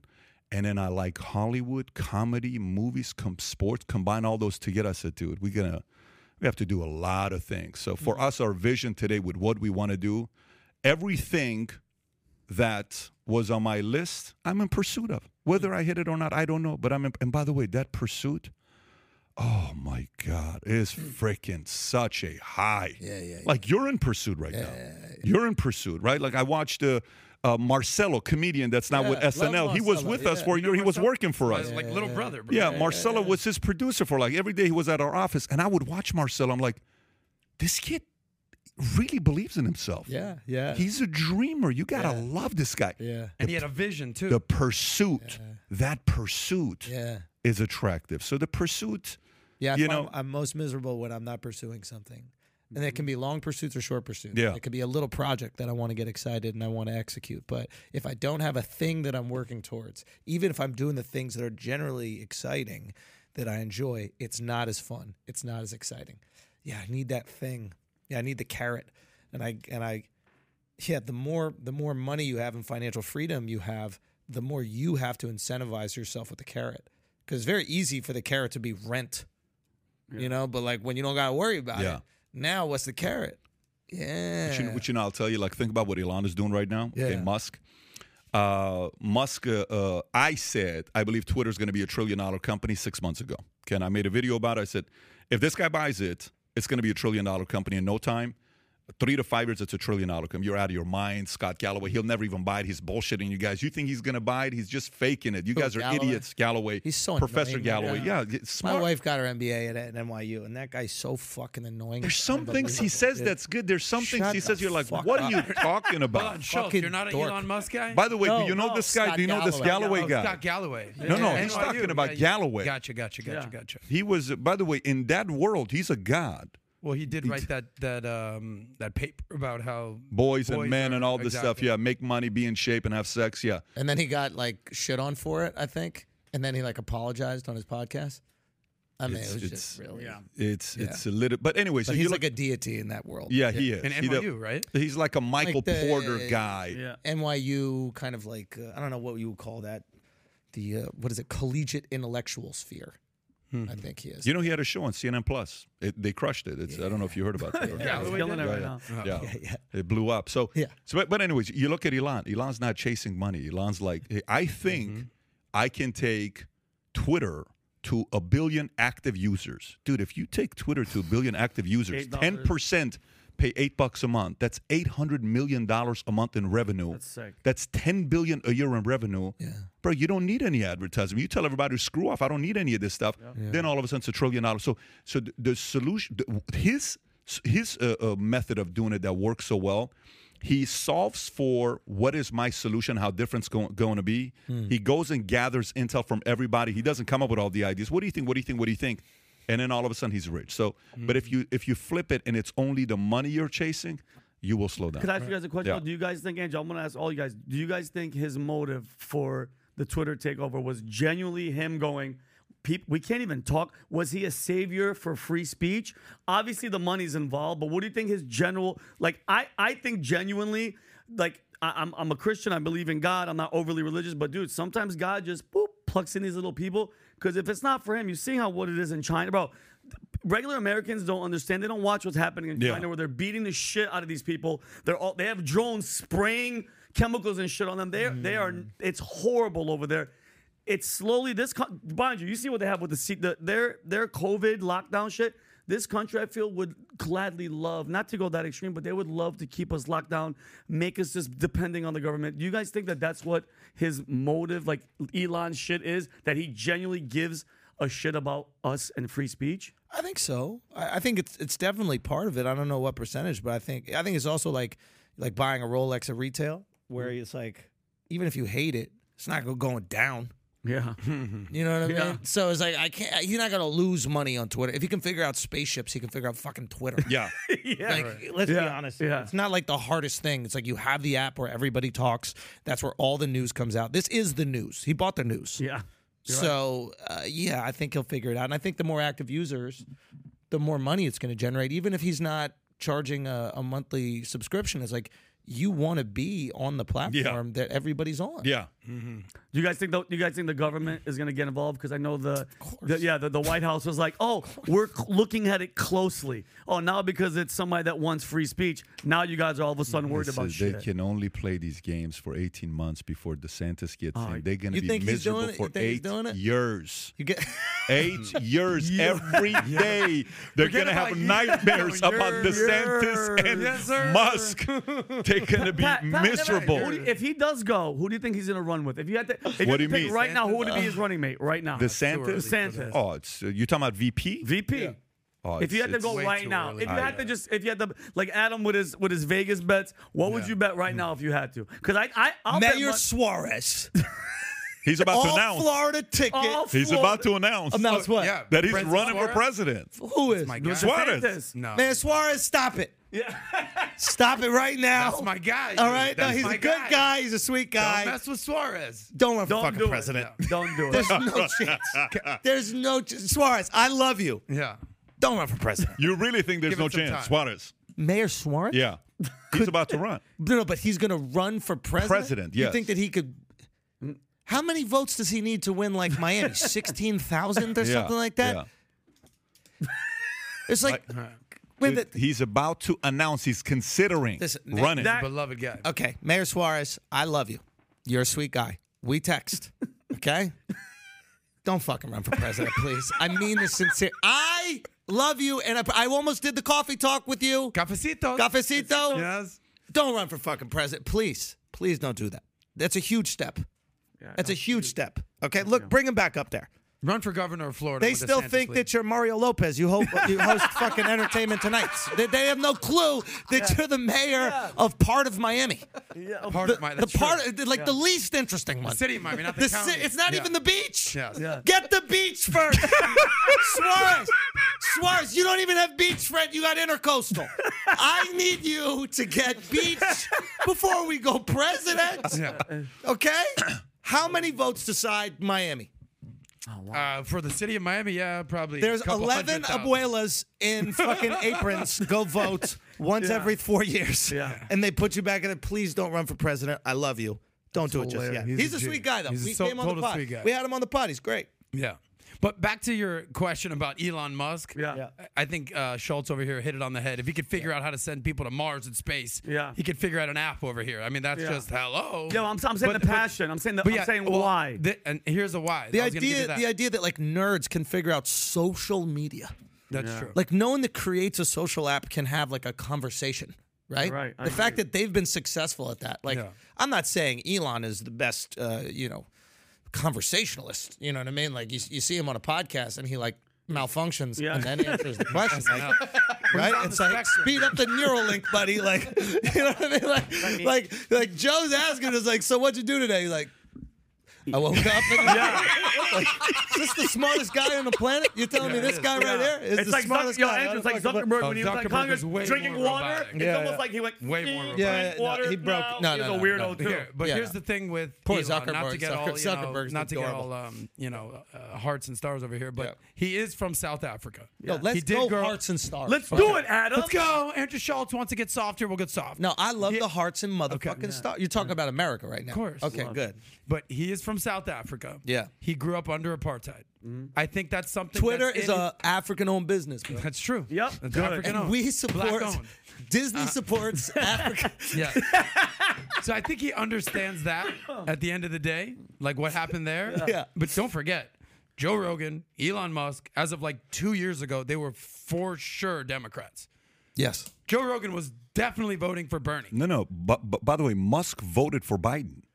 Still, And he just said it last week. Okay. Yeah. Yes, he Yeah. did. So that's my point. And then over the last 2 years, they've seen what's going on with Yeah. the woke culture. Yeah. And California and, leftists and all that. And they're like, it's too fucking much. Yeah. And then he just, all that and everything he saw in apartheid, it's all just, I think he Oh, just you're saying he's short-circuited. triggered like in the same way that Yes. Cubans are often triggered by democratic ideology because they Yes. come from Cuba. I come from Cuba, bro. Exactly, I yeah. can I talk love about those, that. I Yeah, love that makes those sense. guys. I Exactly. love those So anti-democrat Cuban people because Yeah, they're yeah. like, I you grew have up no with idea, that. man. I grew you up have with no that. idea, no man. idea. I had to swim here. You think you swimming to Cuba? Yeah. Yeah. But something about Elon, the apartheid, the free speech, whatever, the trigger, the human rights, it just was like, all right, I'm buying Twitter. Yeah. And that's just kind of where it Yeah, I culminated. hope. I honestly, I think he has good intentions with things. I don't know. He does. He strikes me as an honorable man in that regard. So I don't think so. Politics is always tricky, man. Like, I don't think politics is the way. I think politics is just a reflection of what the people want. Like, they're spineless. They'll change. And I think that like the scary thing about politics is like politics and like financial institutions. Those are the two ones where like if you have enough influence and you talk shit about, they will make you radioactive real quick. Like Joe was fine until he was like, yeah, I like that Bernie guy for president. Then the next day, they looking through every video he's ever done, posting things out there. He's this, he's that, the third. And the same thing I saw with, Dave Portnoy, who runs Barstool. It's like Portnoy was a hilarious guy who had a sports website. That's how the world treated him. Yeah. And then he started doing that. He was a daily day trader over the pandemic. Davey Dollars. And he was fucking with the financial markets a little bit, and they were like, Well, "Oh no, we're GameStop not and going to all play that. this." Yeah. Yeah. But the beautiful thing about the Wall Street bets, like the kind of Reddit community, is it's decentralized. It's not one guy that you can make radioactive. When you're one dude, you're Joe or you're Dave. It's like they can bring out everything in your past. How did they do, Andrew? And you was crazy, but I'm so happy you brought that up. We were just talking about before this, just like the Jerry Jones thing, where somebody out of nowhere, bro, goes, "Hey, 1957, you were standing in a dude. He's standing behind the fucking group of just white. Everybody looks the same. What same, was it but about? What it was about? He was in. Little Rock, Arkansas. Pull it up. It was when the desegregation of the the school. desegregation. They were trying to block Jerry Jones these happened black to be kids, there. trying to get into the school. Like look at the front. Jerry Jones, bro. If you could zoom in, Jerry Jones is in the back, bro, standing right there. Can we just acknowledge, like, everybody had great hair back then? There, listen, and You're rocking that hair. Yeah, but I'm like, 50s, I'm like bro. fucking pomade and things. Poor Malik is looking at his tear Malik's coming out of his beard, eye. yeah, But like, look at this hair. It's Yeah. stunning, yeah, right? and mind you, like it was a gel. Was it what is going Yeah. on? But do you see think about it, Andrew? And he's just chilling, bro. He Bro, was that just guy with there. the cigarette does not like black people, bro. That one's for sure. Like, Yo, he didn't even like the cigarette. He's like, it's on him, popping. I don't even go to school here. I don't think yeah, you should be that out is so. This ain't even lit. Bro, like, so you imagine, like, my question was, like, those people, they could dig up and they could find. So this has been out since 1957, and then somebody goes, "Oh, you know what? Watch this, Jerry Jones, right there in the back." And mind you, he's just in the wrong place at the wrong time, just standing. What if, just in the back? I mean, did he say he was protesting? There's no like video. Here's his. Did you see his answer or no? No, I just What'd he say? He says, I didn't even know why I was there. I was 15. Yeah. I was scared I was going to get in trouble. I have no other memories outside of that. I just showed up. Yeah. So that's what he said. Yeah. Stephen A. Smith said, No, he should have said, I heard there was black girls coming to school. You know what I'm saying? I was trying to dip in the chocolate. I'm trying to try new things. You know what I'm saying? No, but what did Stephen But by the way, say? that would have been funny if he did say something my like that. Just God. mess with him. Oh no, my I was God. dating this girl Kiki, and we were. Dude, like if he She was had- on the if he other had- side. You don't see her.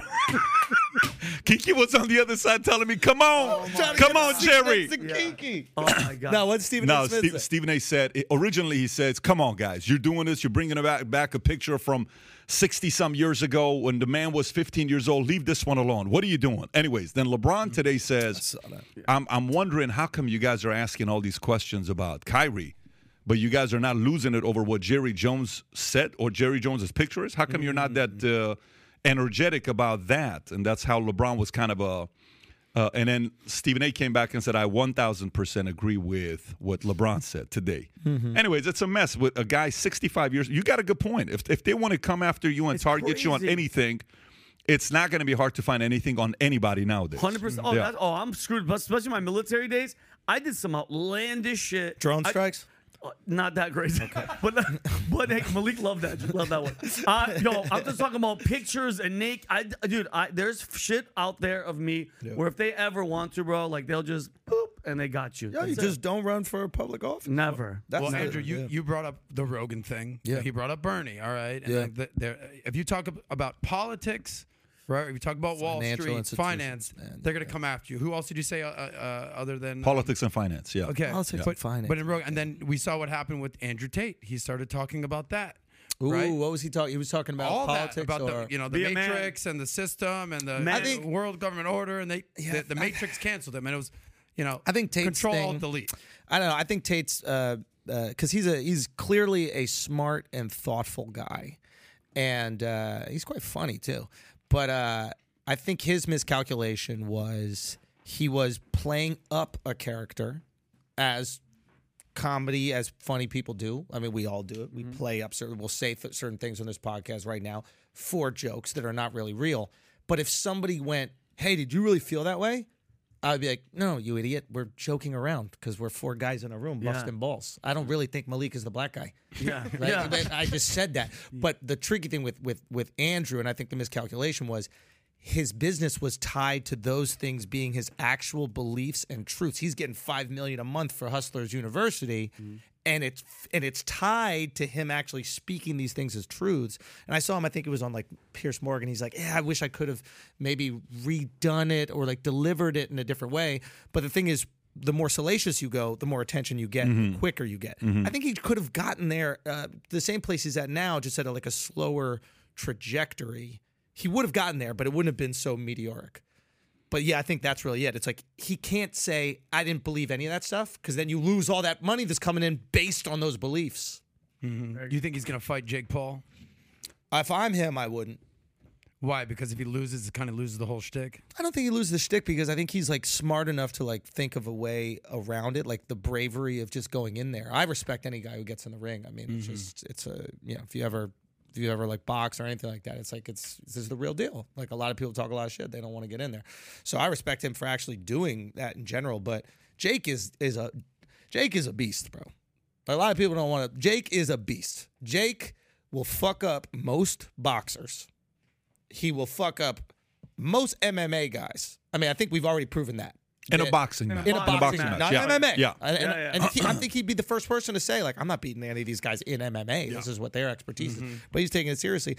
And then I imagine Tate, who's probably in his 30s, right? Like 35, 36, yeah. Yeah, he probably hasn't fought in a few years. Like, that is like a whole transition in life to go do something to prove what? You were already a world champion kickboxer. What do you prove by beating Jake? Maybe you get a payday. Maybe it's... I think there's a number amount. Okay, let's say you get $5 million. Let's say you get $10 million. Is it worth it? I don't know what the guy's worth. But if you got $100 million or whatever, maybe he's saying he got in the bank, like, is it worth it for 5? Is it worth it to train for 6 months? Your rotator cuff's fucked up. Your eye already has issues. Like, is that worth it for 5? Or could you take those 6 months and apply yourself to another business and make 5? I don't know. What would you do? I think you're right. I don't think he should fight him. I don't think he should fight. By the way, and I don't want to take money out of Jake's pocket because I fuck with Jake. I love him. You know what I mean? Well, no, I think Jake is. I put him in a top 5 best troll shit talkers in the game. It's and he goes up against people above him, and he hangs. It's not like he's calling out people below him, bullying. He goes up and he can go up against anybody. Yeah. No, I don't think Tate wins here. Whether he wins or not. Like, okay, let's just say Tate fights and he wins. What are you going to say? What are you going to say? If Tate fights and he wins, what changes? You're a world champion kickboxer. That's it. Yeah, exactly. Great. Yeah. But if Jake goes and he wins, what do you think Jake, and more importantly, what does Logan say? My younger brother. Beat the shit out of you. Beat- the guy that talks mad shit about you. Listen, I don't think you do this fight. I don't think it's necessary. I think this whole thing is plenty. Outside of this, I don't think you do the fight. And you're already coming back. Like you've seen, listen, there are guys who get canceled. Yeah. And they don't have the chops to come back.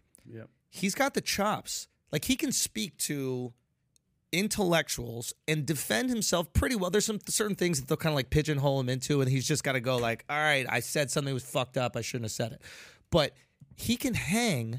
So all he needs to do is continue doing what he's doing now, and then he just has to turn down the dial a few degrees. And it's not going to be as funny. It's not going to be as salacious, but it doesn't need to be because he's already established the name. And then he can continue riding that out. He's actually has interesting things to say. He just said some wild shit that if he was a comedian, we would all laugh at 100%. And not question. Of course. Okay? I had a joke back in the day that it was one of the first things that actually like started my career. It went viral on Reddit on Super Bowl Sunday. I remember it happening. And it was countries that treat women the worst have the best food. Yeah, and I remember. and it was this whole long bit about like nobody's ever went out to say like you want to have Canadian tonight, like no, whatever. It's like the more women, you're like stay in the kitchen, the better the food comes out of the kitchen, right? And this like long crafted bit, I put it out and it went viral on Super Bowl Sunday. I'm a comedian. If there was a person who was literally making the argument that that's how we should treat women so food tastes better, you'd be like, this guy's a fucking psychopath, right? And then if they made a lot of money off of that and they had to stick to that, it's a really awkward position. But when you're a comedian, you're going, hey, I was just being entertaining and like playing with things that happen to be true and are correlated, but might not be like causality. And you get away. It's kind of fun. I almost wish Tate could be like, dude, I'm a comedian, but I also say really kind of insightful things, so we could still get the fun shit. That's the card of a comedian. You see, it's like I almost want to go do a couple. And then put amateur comedian, boom, and then from there, comedian. Yeah, you're good. Now, anytime you say anything fucked up, you're like, I'm just a comedian. Yeah, just a comedian. What you're talking about is comedians get a way longer leash than anybody else. Yes, as they should. Yes, that's your job, is to talk shit. Yes. Modern day philosophers. And even if it's kind of bombastic and ridiculous and out there and totally extreme, it's like, these is jokes. Yeah. And this is, I was talking to Jordan Peterson about this recently, but like, it's the importance of play. It's like human beings, we like to play with the things that we're uncomfortable with, that we fear, right? Like Halloween, the whole idea of Halloween is playing with death. Like we're terrified of dying. We're terrified of like our parents dying, our children, God forbid, dying. So we have a whole holiday which we didn't used to dress up as like football players. It used to be like skeletons and that kind of shit. Yeah. It was like, let's play with this thing. We're terrified. We do it with, when you go to like a Disney World or some shit, you go on these roller coasters, you're terrified of it. Sure. But and that's what comedy really is. It's playing with emotions that scare us, ideas that scare us, and doing it in a way where we can all laugh and experience it in a safe way. So when it happens in real life, we're a little bit more ready. And that's why it's existed for fucking probably thousands of years.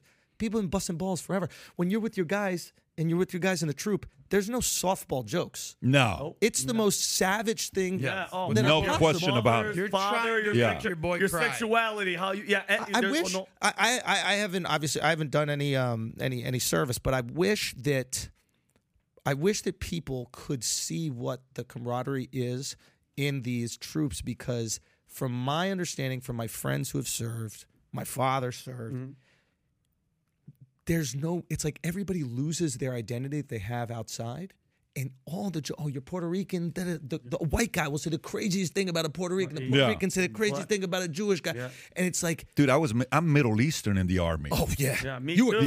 You're talking about like let it rip. Well, I was in 9/11. You understand? Yo, you earn your stripes, my boy. I was in like, and I remember as it was happening, people were like, Vinny, aren't your mom and dad from where these people are from? And I was like, oh, shit, here we go. But it was great, though. It was ball, because I fought back. Yeah, if you can take it, it's really going to build some character if you can take it. Oh, yeah. Yeah, late night, 2 o'clock, you're drunk, just, calling each other out, talking shit. Yeah. But if any of that was recorded, forget it.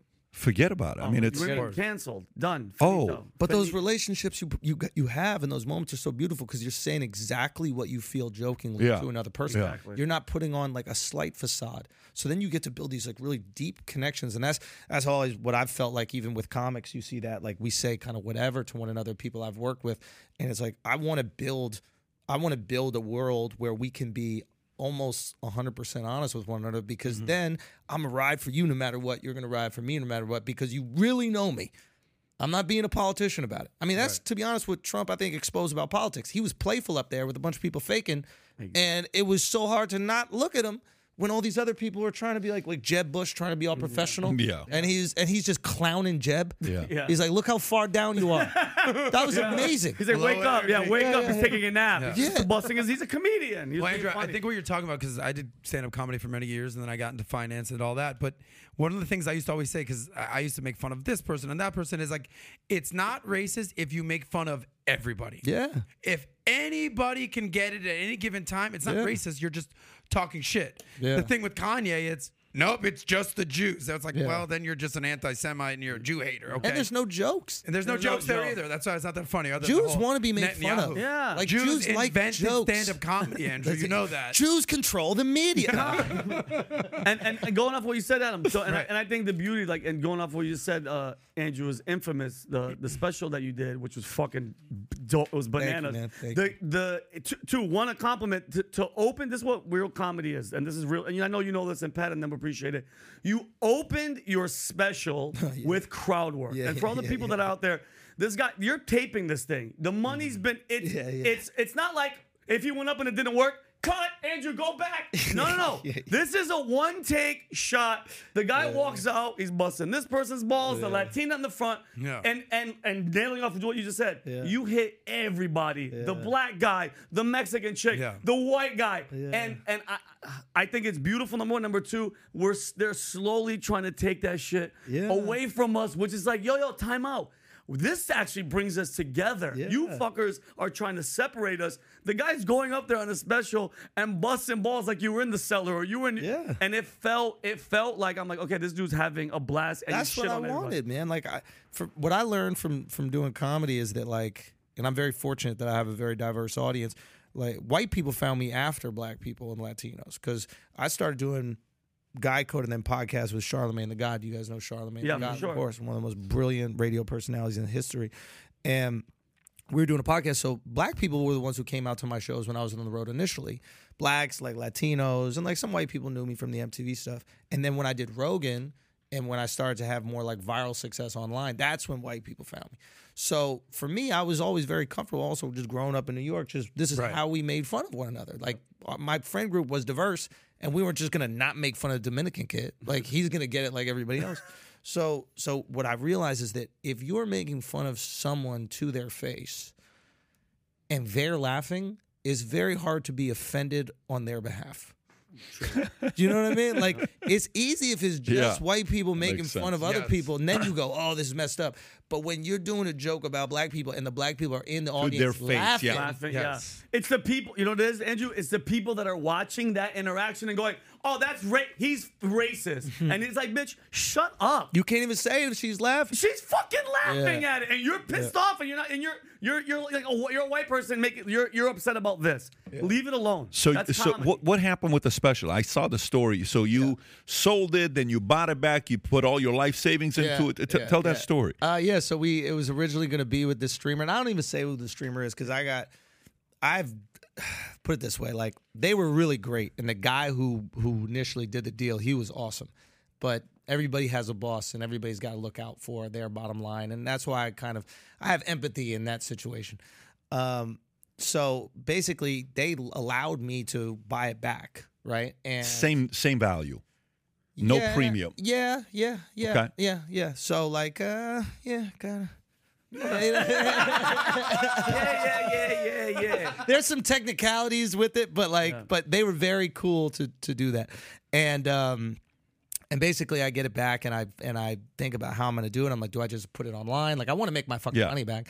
So I put it out with this company called Moment, and they basically will just like, do these live stream events, but I want it to be like a live event, and also, and you can continue watching it for a few weeks.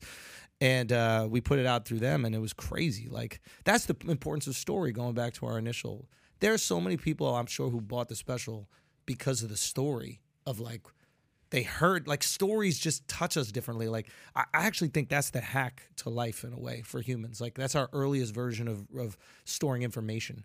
Like when you tell a story, apparently we had Dr. Huberman on the podcast, and I was like, can you tell me about how humans react to stories? And he goes, I can't tell you that much, but they did a study and they said that for some reason when you're telling a story, everybody's heartbeat adjusts at the exact same time in the story. When you're giving people information, some people might be offended, some people might agree, some people might be sad, some people might be happy. But specifically when information is presented in a story, everybody's heart goes up, everybody's heart goes down. And to me, I'm like, that's a superpower. Like to give everybody in a room the same emotion. That's like music. So anyway, people heard about the story and they really got behind it, and it was just fucking crazy. Like, I mean, yeah, it was just sick. So So push back. So what's your plans with your next one? You're going to do the similar model? What are you going to do next? Well, now we're in an interesting situation that I don't think a lot of comics in history have been in, where it's like, I know what it's worth. You know? So it's like, if a streamer wants to buy it, I know exactly how much I can make. Right? Doing it on your own. Yeah. So like, now you got to pay me way more than that because I could get that on my own. Got it. And ideally, I'm bigger by the time I do the next one. So you're going to have to pay me the premium to take it away from doing it on my own, then having freedom to do whatever I want with it. And when they buy it, they own all those jokes? Like you can't, what's the legality of when they buy it? Performance. But you can tell the same joke again. You can, and usually they create like a little leeway. Like a window. So they go, you can't sell those jokes for another year or something like that. Mm-hmm. But they own that performance of those jokes, which is smart for them because if not, I could do the Taylor Swift shit, which is like she's just re-recording her old songs so that she can own them because they technically just own that recording of those songs. So what a beautiful moment in life where, when you think because I'm pretty sure, bro, when you found out when they're like, we're going to edit your shit, you can't put these in, you're like, so what a moment where you feel like I was bummed, but I wasn't at all worried that, like I was bummed, but I knew that we could make our money back. I didn't know I was going to make this much money. That's what I'm saying. So now. That was crazy. Yeah, and so Andrew, because of that, now you're like, bro, what a moment where now, I didn't really realize how the worth of that, which I know you know your worth, but now you're like, shit, I'm chilling. Yeah. You're good. Yeah, like I'm looking at this, I'm like, man, like Chappelle's underpaid, bro. Yeah, you know what I mean. Like, what do they pay? Well, I mean, so he got like $60 million for like what? 3 he got maybe $60 million for 3 specials, and I'm like, you need to get more, bro. That's crazy. I'm not saying I made $60 million, but I'm saying where I am, and yeah, put it that way. Like, so yeah, you can make money, and I own it still. Yeah, he doesn't own it, so. Which not a lot of people maybe will want to do. The tricky thing, obviously, about like Netflix or any streamer is that they, like it's hard for people to get to their content. Now there's so much competition. So it's like, how do they get eyeballs on their content? And, I tell the people that I know at the streamers, I'm like, you have to be part of culture. And I think the easiest way to be part of culture is to recognize what is moving culture. And if it's like podcasts move culture, but what else moves culture? Like memes, as silly as they are, move culture. Like, the only reason I know of the show The Mandalorian is because of the Baby Yoda meme. I didn't know that show was on TV. And then I saw every fucking meme was popping up and people sending me with Baby Yoda. And I'm like, holy shit. Now, Netflix has this stupid thing, and a bunch of these streamers have this stupid thing where if you're trying to do a screenshot of their show, your phone goes black. Can't do it. Why would you take away the #1 instrument of PR done by the people consuming your content? Can you imagine how many memes with Dahmer when Dahmer was coming out? Oh my God. That's already the #1 show. Imagine how many memes. It's like you have to let the people produce their own content, which drives people to your shit. I agree. So that's just little shit. So next thing you do, would you do something like what Chappelle did, like a 3 deal type of a thing? Or would that be your expectation? Or would you still say, yeah, I'm going to do it myself? Maybe I'd do it myself. Maybe I'd do it with them. They would have to convince me that, obviously one, I would want to put it out the exact way that I want to put it out. That's really, without them having any kind of control over what you put out there. So you want to have full on like Tom Cruise type of, this is what I want to say. Leave me alone. Don't bother me. Yeah. Okay. And I'm not doing that to be like a fucking edgelord or anything like that. It's just like I test the material. Like I'm on the road for fucking 2 years. I see the people laughing at it. Like I know the line. Yeah. I don't want to tell jokes that people don't laugh at because I love making them laugh and I love making people happy. It's like it's a really cool moment to do something for a living that like makes people feel good. Not everybody gets to do that. Yeah. And my thing is this: as an artist, this is the only art, Andrew, that like, for instance, that you could do your art, somebody else takes it and messes with the shit. Like, there's no painter that finishes and then they go, you know what? You used red here. Fuck that. We're taking that off. The black here. Nah, dude, you're the artist pimp. So I'm in charge of this, which I think for a comedy, if I'm not hands on and I have the final say, I wouldn't put it out. Yeah, I mean, I'm meticulous with the things that I create. Like with the special, it took me 1 day per minute to edit it. Wow. That's banana. 1 day every per cut, minute. cut. And the sound was designed in a way, it was 1 day per minute. And like, because I wanted you to feel what it's like to be in that room. You so like the audience? That shit was. I felt like I was there. That's the audio. I heard the it. number one problem with comedy specials is comics give away the special to an editor that's not as familiar with comedy. So they don't know how to create the tension in the room. And you create tension, you can do it with different camera angles. Like if you're telling somebody something serious, don't cut in the middle of that. Push in. Yeah. Like how do humans naturally react when somebody's telling like a serious moment of a story? We naturally lean in. Yeah, we do. Create the push. Yeah. So it's like, and then when you want to create some sort of like laughing moment and you want to give the audience an opportunity to breathe, pull out. Show everybody else laughing as well. So like when we're looking at how to edit comedy, I'm not just looking at comedy, I'm looking at horror. I'm like, what's tension release? Horror. Yep. What do we do when you're about to get murdered? Tight, then out, getting killed. So it's like, what are the other things that, I don't know, that utilize the same things and feelings as stand-up, but aren't stand-up? Yeah. So I could bring something different you maybe never saw. And sound is the other thing. If you as a performer are giving more than the audience is giving you, the person at home will feel uncomfortable. It's the reason oftentimes like when we watch like the late night shows and you see the audience like over clapping for like a joke that sucked, you're like, that's not real. Yeah, like something's corny. off. Fallon, Kimmel, yeah. Exactly. And you feel uncomfortable. Yeah. You go, what's going on? Yeah. And a lot of times there's comics who are killing on stage, but they just don't mic the audience right. So at home, it looks like that person is not acknowledging a lack of response. Even if their material's Dude, great. how hard comedy must have been during COVID. Like you're watching my- somebody's show and you just want like, what are you doing? Stop it. This is uncomfortable. I did one. I did one. I don't know if you probably didn't. I did one because I just had to get up, dog. I was losing my mind in LA, and I was in a room a little bit smaller than this. It was for Shantae Wayans, and it's dog camera, her, one dude, and there's a big ass TV with like 100 people that all paid, and I would say the joke, Andrew, which I know worked, and then I was just like this, and they were like this. Yeah.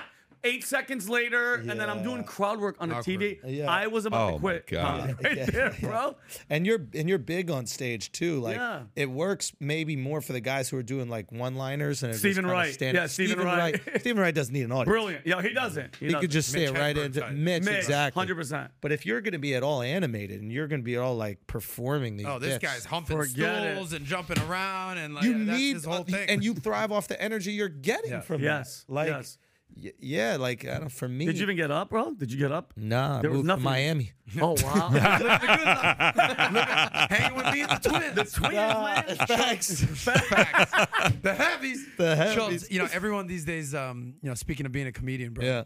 Everyone these days wants to be happy about something. Yeah, right? You yeah. know, whether you want to like get high and do drugs, whatever you want to, chasing sex. Yeah. You know, just whether you're making money, business. Yeah.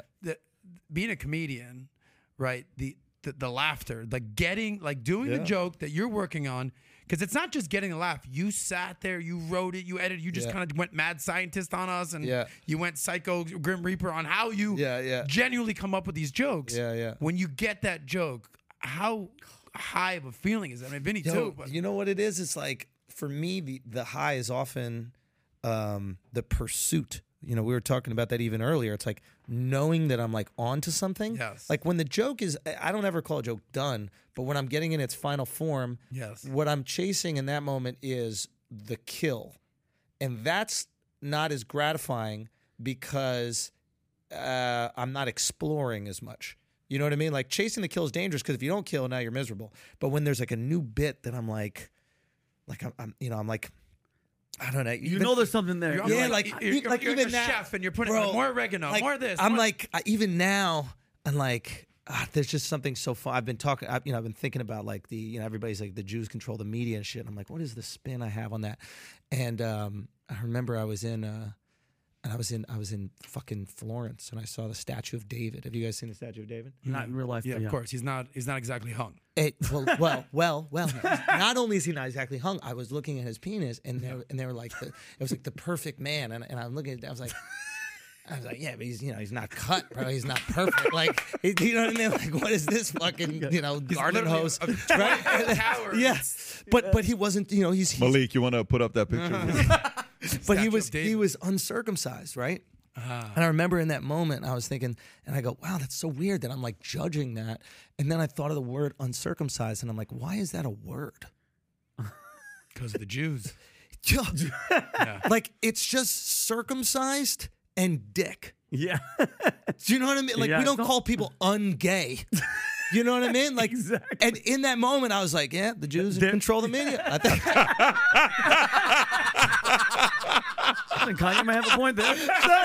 So for me, I'm like, okay, here's like a funny like angle, like that I'm like, oh, this is cool to explore. Like, it's like one of these things where I'm like, it's like it's so rare nowadays that we're all thinking about the same thing. It's so rare that like everybody's thinking about. So here's something I think everybody is thinking about, and here's a fun way to address it. One that I think Jews will laugh at, and without feeling like attacked, and non-Jews will laugh at because they're like, "Why the fuck my dick Jewish, bro? Like, what the fuck?"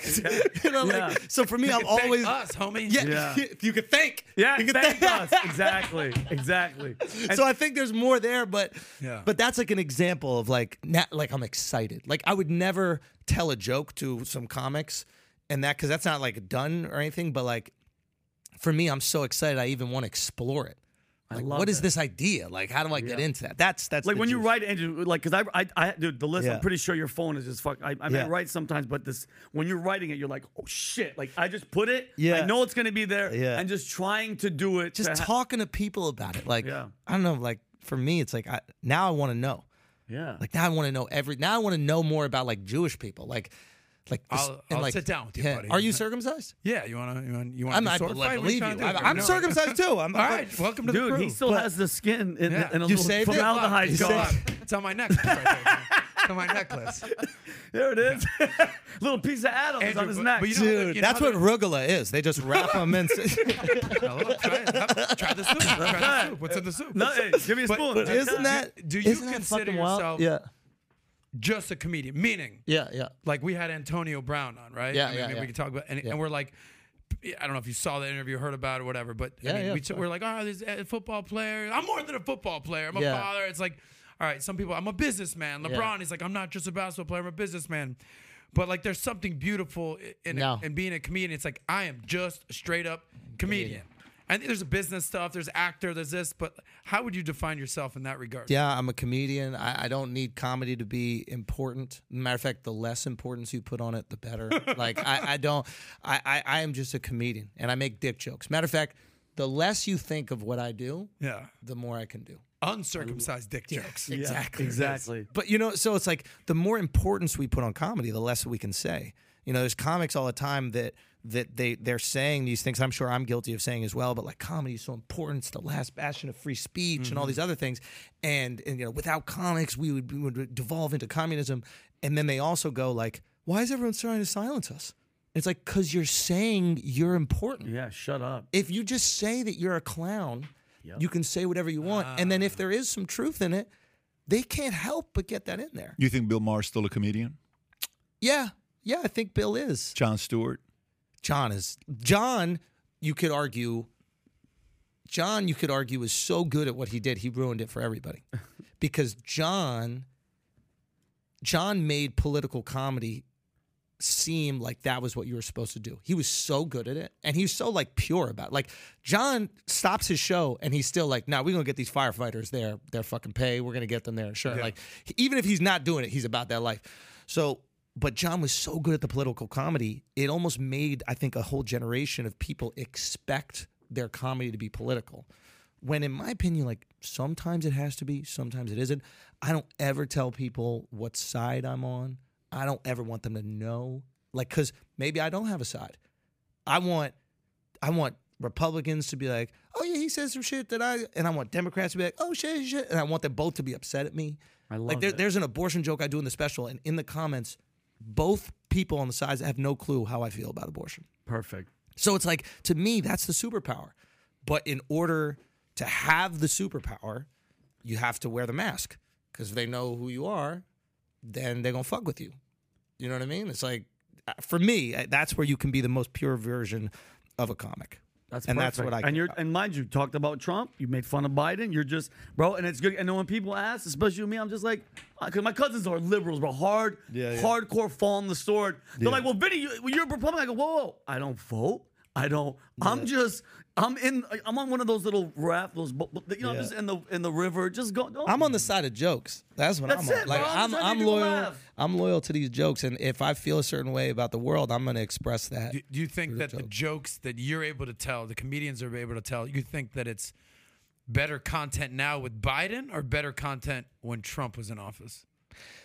That's an interesting question, because I think that people, either they're not aware of it or they're not willing to admit it.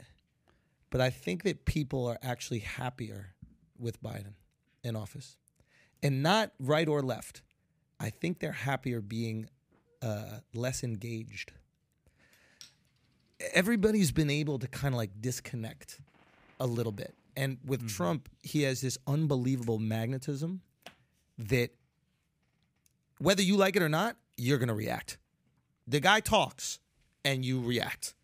And I think what happened with that is it went Trump, then COVID, and we were just like sensory overload. And everything that we were told became bullshit 3 weeks later. You know what I'm saying? Like every little bit of information we got was not exactly true. And I don't know if you guys went through this, but I just kind of like removed myself. It's exhaustion. I'm not reading another article. Exhaustion. Bro, I read an article once. It was a whole article, right? And like I read, and it was like, you know, the ADD's kicking in. I'm like reading and I'm like having a hypothetical fight with my wife she doesn't even know about.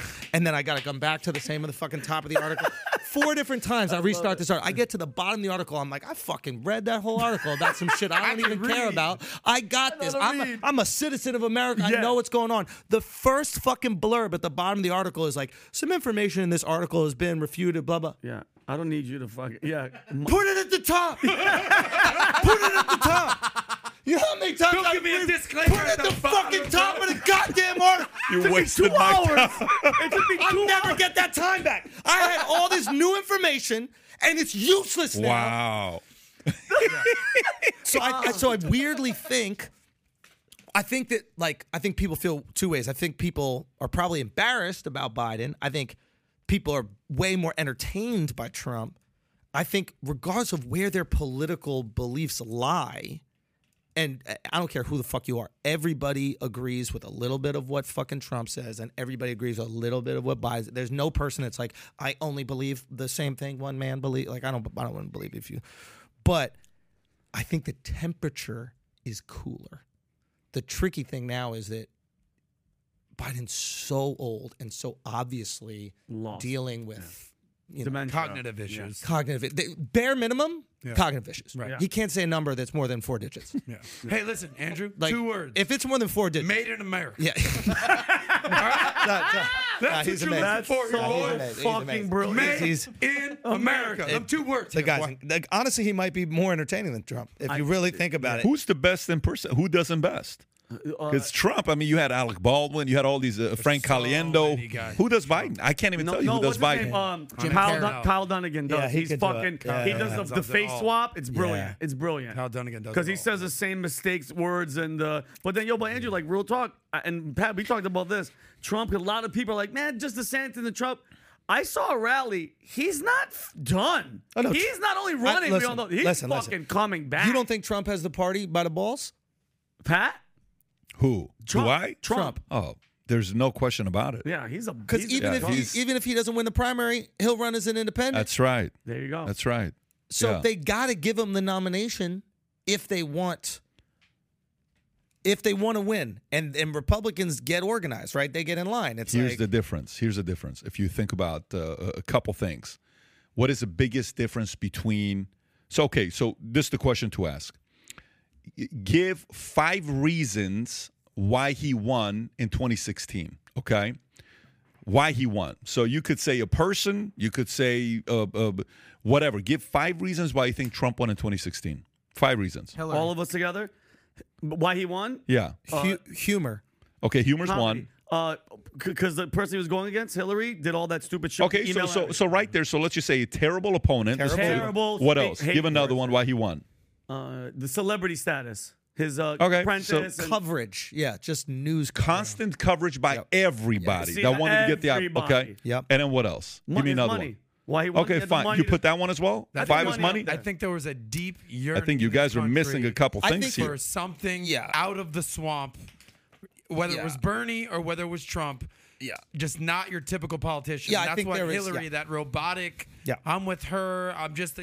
There was a resentment What is for what do my traditional Yeah. handlers tell me to say? Yeah. Where Trump is like, handlers, Yeah. check out these hands. I'll grab them by the pussy right now. I don't give a shit. Like, Yeah. It's also the a lot of people realness. who like have felt. We were talking about this. Like, there's a lot of people who just felt completely forgotten, and when you give a nod to people who feel forgotten, they can look past all the other dubious bullshit that you say because finally you're being spoken to. Okay. Yeah. Can I give you a couple mine? Please. That I got. Check this out. Okay, so here's the real.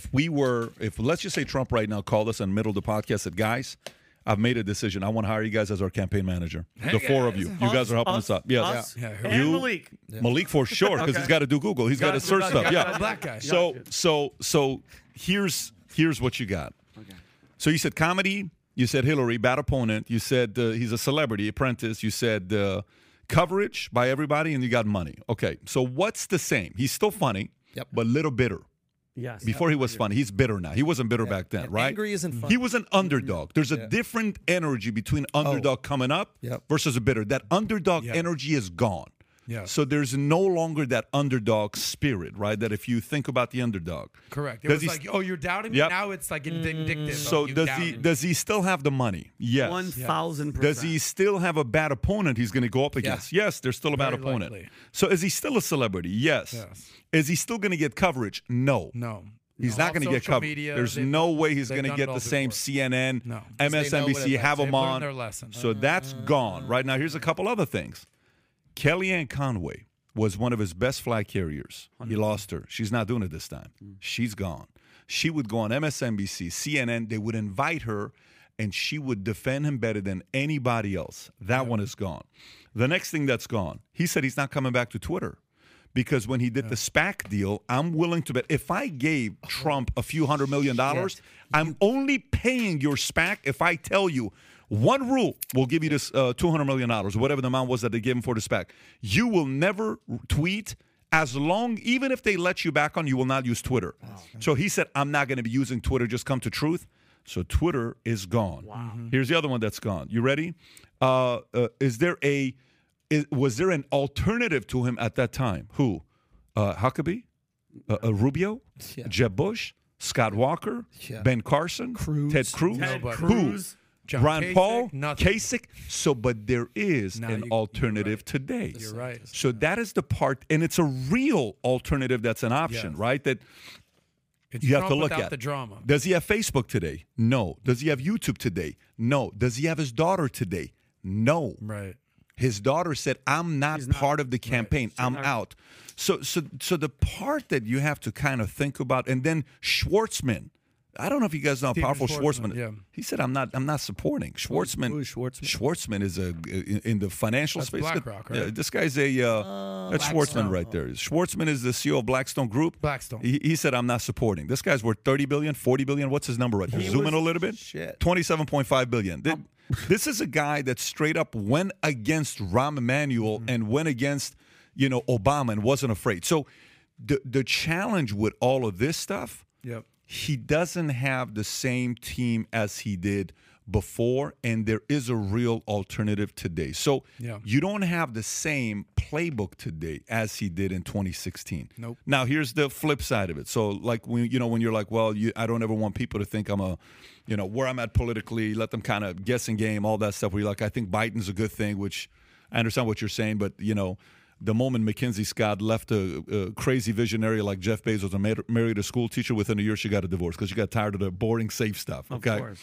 but you know, you're still dealing with a guy that is a flippin' fighter who's, like he will. The level of relentlessness this guy's got, there is nobody at his level in politics. Who? Trump. Trump. Just nobody at his level. He's intimidating. He'll get dirty with you. He'll talk trash to you. He'll tell you what nobody else is wanting to tell you. He'll entertain. He'll talk. He can go for hours talking on stage without a what do you call it, teleprompter. All these other guys are teleprompter driven. They need script writers. This guy doesn't. You know when you're saying how he did his special and he got up and he started first talking to the crowd. Good luck. Where's the teleprompter? Half the guys need somebody to write the script. They need a writer for them. Comedian. This guy's getting up there saying, I've seen him in a private event multiple times at Mar-a-Lago with the thing off, and I tell you, no joke, 2 hours, you're laughing 30% of the time, 40% of the time. You're literally in tears laughing. I love it. You're like, this, you could have been a comedian, this guy. 100%. And he just goes, no teleprompter. Yeah. Oh my God. Who can do that today? He's just Honestly, riffing or something? can DeSantis do that? No. He can't do that. Can Newsom do that? No. Can Biden do it for half a second? No, not at all. Can Kamala do it? Can Pete do it? Can Rubio do it? Can Cruz do it? None of these guys have that ability to get up and light it up and 50,000 people show up. So as much as it's very easy for people to say, let it loose, no way in the world, all this other stuff, you have to deal with Trump, period. So if he doesn't run as a Republican, runs as an independent, if I'm a like right now, DeSantis is playing the card of just staying quiet, not saying anything back, not talking shit, not retaliating, not rebuttaling. Nothing's been said yet, but he has announced that his autobiography is coming out for DeSantis. Anytime you have an autobiography, like when yours comes out, we know you're running for office, just so you know Is that. that true? Yeah. When your autobiography comes out. What if he's like, I'm actually in the middle of writing one So right now? funny that you said that. You know what the title? You know what his title of his 2021. book's going to be? What? Here's a perfect title for your book. And I'm telling you, I think the moment I say it, you're going to say that's the title. You ready? Circumcised. Making the cut. Making the cut. I'm going to say, that's a freaking bestseller right there. And Circumcised. Andrew, I'll be your VP. There we go, baby. There we go. That's so freaking funny. Oh my God! Then how do we get Ron a little heat?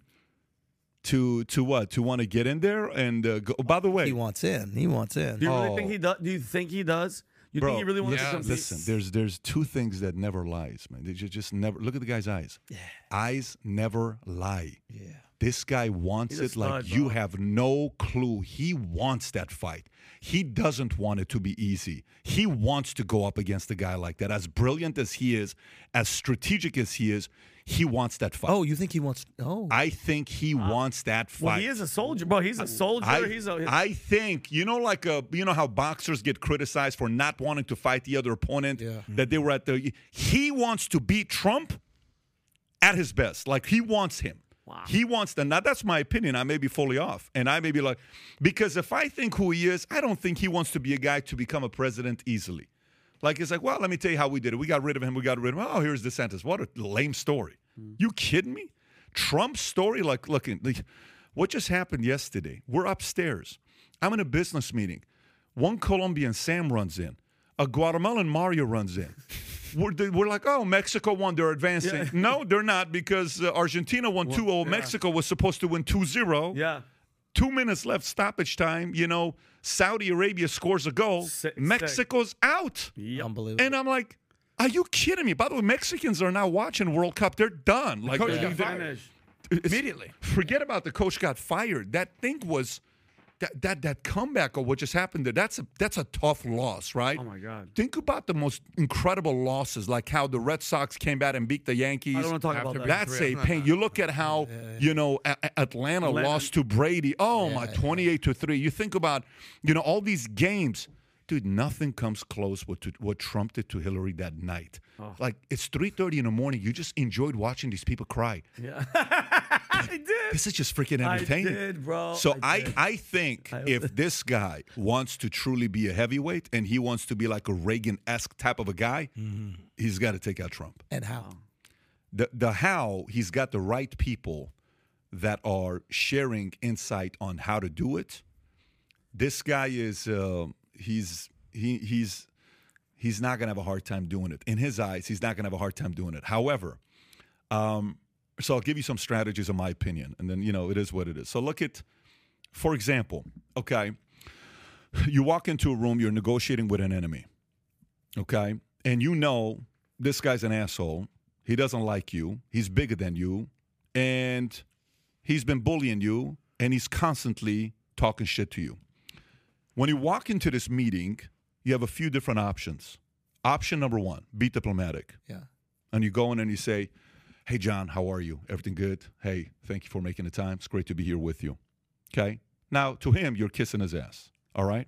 It's fake. Number two, you show up 8 minutes late. Okay? Big dick. Yeah. And then you're like, oh, hey, what's up? Hey, can you do me a favor? Can you tell him we got to leave in 20 minutes? Okay. So what's up? Tell me. I know you want to figure this thing out. Obviously, we have some issues here. What do you want to do? I'm not convinced you want to do anything here with us. So go ahead. I'm all ears. Go ahead. You can take that route. He can't come in, be like, hey, he has to send handlers to have those types of conversation. Both of them are having their handlers talk to each other. But you eventually have to face off against the guy privately and have the conversation. And he's not going to take the Mark Rubio route. If he does, he'll get destroyed. If he takes the Ted Cruz route, he's going to get destroyed. What are those routes? Mark Rubio route was the route where he's starts off, being very diplomatic, and then all of a sudden he tries to, play the game of Trump to talk shit. And it's like, Size of the hands and all that stuff. Stop. You're not in this league, bro. Yeah. And then everybody's like, dude, This you're is not. not you. This is not your game, bro. Don't play this game like in sports. You're a shooter. Yeah. You try to play an inside game. That's not your game. Yeah. Keep shooting the threes. That's your game, Golden State. Play that game. This guy has to come out guns blazing and setting his argument and letting everybody know. But at the same time, giving the message in a way, knowing he's still going to need the MAGA voters to support him to win office. Yeah. So it is a very massaging, like you have to maneuver, you have to push, you have to bully it, you have to respect. He's got his work cut out for him, but if there's a guy that could pull it off, it's him. Go ahead. Does it bother you that currently you can't run for president? Does it bother who? You. Me? Yeah. What a question you're asking. If I can't run for president? Yeah. I don't think it bothers me. I think it's not your choice. Everything else in your life so far as an adult has been your choice. Listen, some people are put there to help somebody else do it. Meaning, maybe one of my kids is going to be a president, and my job is to help Joe shape Kennedy their over mindset. here. Yeah. Maybe I'm a Joe Kennedy. Maybe I'm a Fred. Maybe I'm a Prescott. Maybe I'm that guy, and I'm very comfortable playing that role. Yeah. Because this is a area I enjoy the kingmaker part of the game. Yeah. I enjoy it. The other night we're having a conversation till 1 o'clock in the morning, 5 hours. I'm having a conversation with this guy because I really think this guy is super capable of what he can do. We've had multiple few-hour conversations, sitting there talking to Jedediah, seeing what she's doing right now. Our insurance company, seeing what our guys are doing. I freaking love that part of the game. Yeah. Oh, my God. Naturally. But a little bit. Oh, president? Yeah. I would vote for you. Let me... I'll be honest, I think you could do it. Let me give you one. If you're asking me what laws I would change if I was well, you can't do it constitution-wise. Here's what it would be. I think there are people that love America more who weren't born here. Yeah. Of course. And I think if you wanted to really still keep the integrity of 35 years, do it 35 years from the day you came here or 35 years from the day you became a citizen.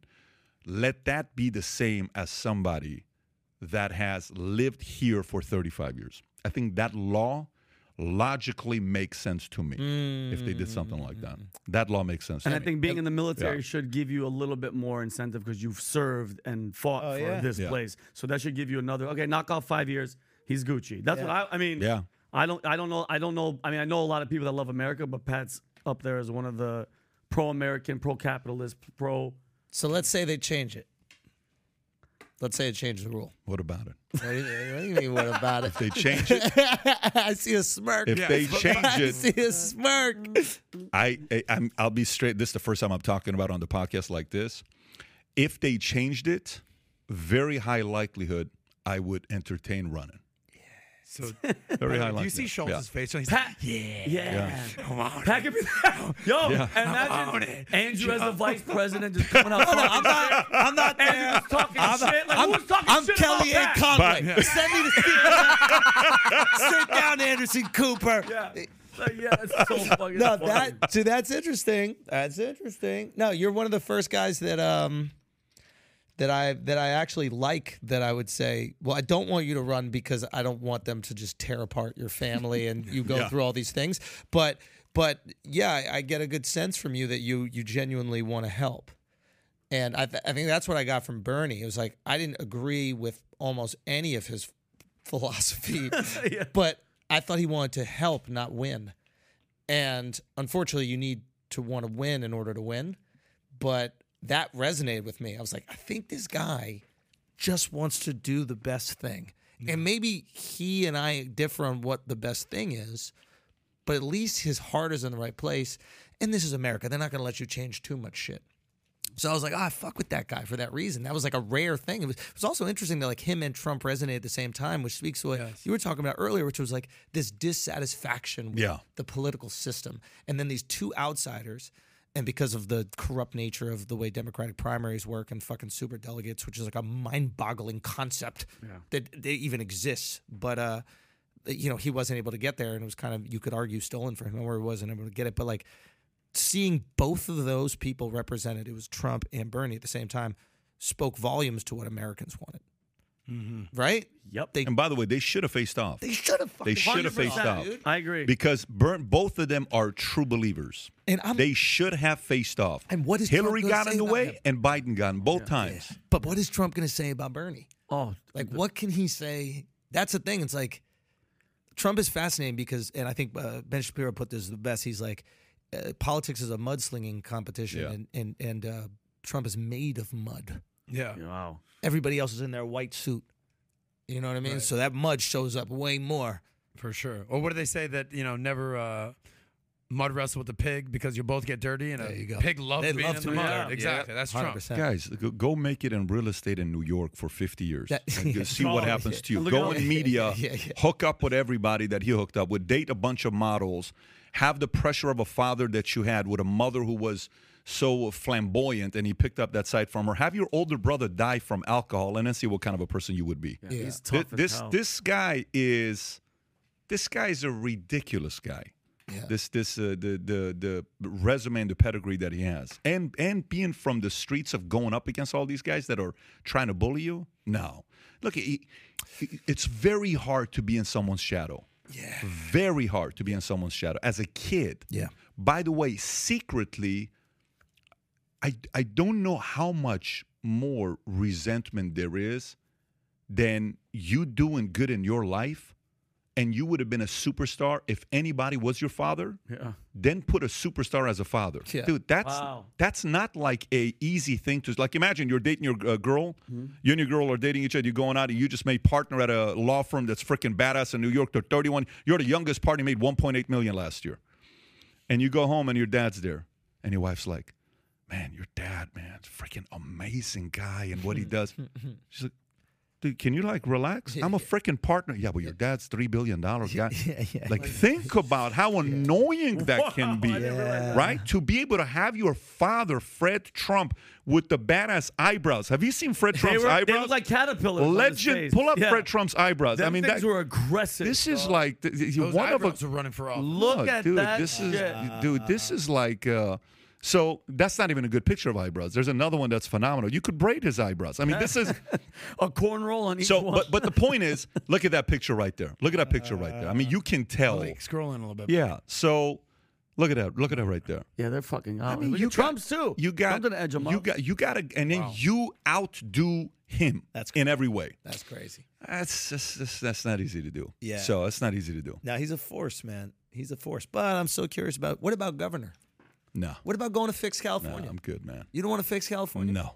No? No interest. Not at all? Let me explain to you why. And hopefully this will make, like, for example, Florida. Yeah. You know, we got a couple guys here that are like, Pat, we all know you're going to run for. I'm like, dude, I'm telling you right now, it would really have to be like, I would say less than 1% chance I run governor state of Florida. Okay. Why? Here's the way I processed it. Okay. If I'm going to put the family and the kids through anything, I'm not going to put it through for governor. I'd go help somebody be a governor. That's a play. I would help them, but I'm not going to put my family through that part. If it is where the influence can be to really make an impact as a nation, no problem. Let's go. It's going to be ugly. It's going to be nasty, but we're going to be all right. We'll prep everybody. That would be more worth it than doing something that's a governor. Not worth it. Like even business Collateral damage. It's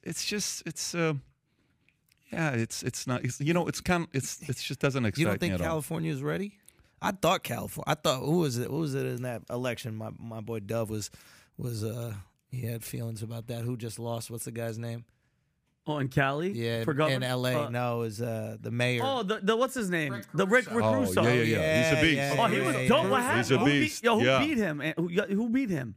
He lost to who? He lost to a lady, I believe. Yeah, I believe he thought lost I to a thought lady. L.A. was fed up. Dude. By the way, they were fed up. A lot of people that are friends who are in Hollywood who were supporting this guy, who were like, we want Caruso to win. And, he's a Republican that ran as a Democrat. Right. So that was a great way of doing it. But, even with the recall with Newsom, he still won 63%. Yeah. I mean, it's not like it was close. Yeah. You asking questions that you may even have some interest in this. Is there any interest with you with politics? No. Zero at all. Comedian. Got it. No, but you listen. You've just seen what's happened the last few years with the model of a comedian winning. Trump I don't want to tell people what to do, man. I love influencing culture for sure, and I love doing that in a with humor, and sometimes I like just telling jokes about absolutely nothing. But yeah, I love taking part in culture. That's really interesting to me. But I don't want to tell people how to live, and I'm too empathetic for like how both people and both sides want to live. Because I ultimately think that they want the same thing. They don't even realize that they're trying to fight for the same thing. Like you could take even like the most divisive issue. It's like with the trans kids or whatever like that. And it's like both sides are actually like caring about the kids. Like the liberal side are going like, oh my God, these poor kids are having this identity crisis, and what can we do to make them more comfortable? And then the conservative side's going, oh my God, these poor kids could be influenced to do something trendy that could permanently ruin them. What a point. But both parents are concerned about those fucking kids, man. So it's like, and you'll never get a discussion where you can just have them agree, because the way that we pin things is, both sides are evil and you want to destroy whatever. So I don't know. I think the coolest thing would be able to have people on the podcast or have discussions, even like we're having right now, and then have people be able to go, oh shit, yeah, that other side isn't that bad. And maybe the heart's kind of in the right place, but they're just coming at it from a different direction.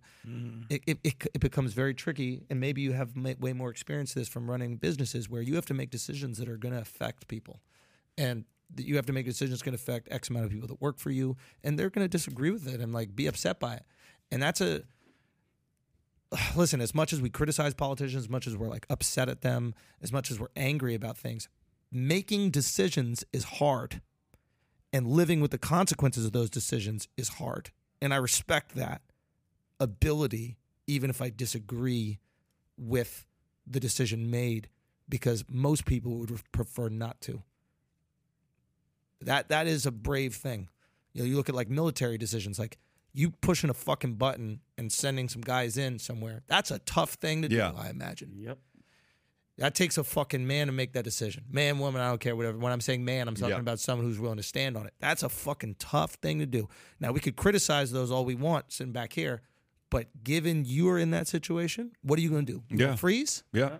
You going to freeze? I mean, look, natural behavior, most people are afraid of breakups. They're afraid of people leaving them. They're afraid of not being liked. They're afraid of, people, what if I lose this person because maybe they didn't have a father figure in their lives, or a mom, or a bad relationship with an ex who left them or cheated, or whatever it is. There's these fears that you have, right?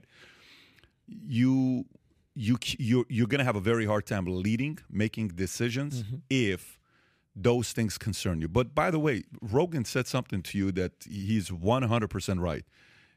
Dude, things change when you have a kid. It's a very weird thing. Malik's got a kid. He knows what I'm talking about. Things change. 2 kids. Yeah. What color? No. What movie is that where the kid is like the white guy goes in and is like, what Me, movie is Myself, it? and Irene? Oh, my God. Is it Me, Myself, and Irene? All three, Yeah. but he just won't accept it. But I thought it was another one as well. That I'm trying to see what movie that was with. Is it George Clooney or George Clooney and Zach Galifianakis were at the end? Anyways, there's a funny movie comedy that happens at the end. But you're right. Maybe once. That's so interesting. Maybe once you have children, you go, oh, I need to do something about this. To protect. Yeah. To protect, because it's natural. That makes more sense to me. I guess where I'm at the situation right now, it's like where I'm like, I don't want to tell people what to do. And I love this society that we've built where we can have this fun and we can play. We can also say serious things. We can influence, and maybe like through that influence, who knows? I made some silly shit about TikTok, but then all of a sudden it maybe started a conversation that maybe could get it kicked out of here, which is maybe a safer thing for America. And that'd be pretty cool. Yeah. And I like playing that part. But even earlier when we were looking at 40 Laws of Power, the whole, you're able to be neutral, see both sides, you're willing, accepting of both sides, and you're able to reason. These are all great qualities of a leader. And where you are right now, dude, let it rip. Let life, life's going to happen. Marriage is interesting. Having kids is interesting. And all of a sudden, it's different when you have a son, It's different when you have a daughter. It's going to be a very, very different feeling with a daughter or a son, and those dynamics are, and then age and then conversations with them. You're like, dude, this guy's so different than this guy. And how do I lead him versus her? And, is that scary when you have kids? Like accepting the lack of influence you have over them, because you can't be with them every second of every day, and they're going to be influenced by their peers and the movie. Like, do you have to just let go a bit? Can you? You don't have a choice. You don't have a choice. Heavy, right? Yeah, you don't have a choice with that. So you know what the number one decision is? The number one decision is who you marry. Yeah. When you're talking to her at one of the, say you're dating her for 6 months or 12 months, and you're sitting there saying, okay, I like you. Yeah. We're cool. Would you make a good mom? Yeah. And if you would make a good mom, what would you teach my kids? How would you be? What would be, you're talking about Kellyanne Conway and George Conway and their daughter getting on videos and showing what the life looks like. Dude, first of all, you guys screwed up right off the bat when you guys don't even agree on, basic politics. Yeah. I mean, what are you doing? Right off the bat, you're teaching. The kid is looking at this, they disagree? Okay, I'm going to lean on that. I'm going to lean on mom. Yeah. And then boom, I come out. So the number one thing is who you marry, and then from there is you being clear on seeing what your mom and dad did that you liked, you didn't like. You're like, dude, this shit didn't work, that didn't work, this definitely didn't work. I didn't like it, but it was very good because it worked on me. I needed this. And then eventually, and this is the biggest part, the reason why you're going to like making money is you have the resources to put a team together around you, period. When you have the money, you get to decide what nanny, you get to decide what private school, you get to decide what sports team, you get to decide which coach, you get to decide. You have resources. You have resources. The benefit of having resources to do that. And then people that are around you, say if we're working together, your kid's coming around me, you're like, I'm just hanging out with Pat. Oh, my kid's going around you. I know what Andrew's going to talk to him about. That's so you're vetting the parents. Oh, 100%. Oh, Interesting. Oh, 100%. You're 100%. That's interesting. Andrew, when did you get married? December 18th last year. So you're about to have your 1 year anniversary. Yeah. And you're 2 weeks. trying to have a kid. We just started. Yeah. Okay. Yeah.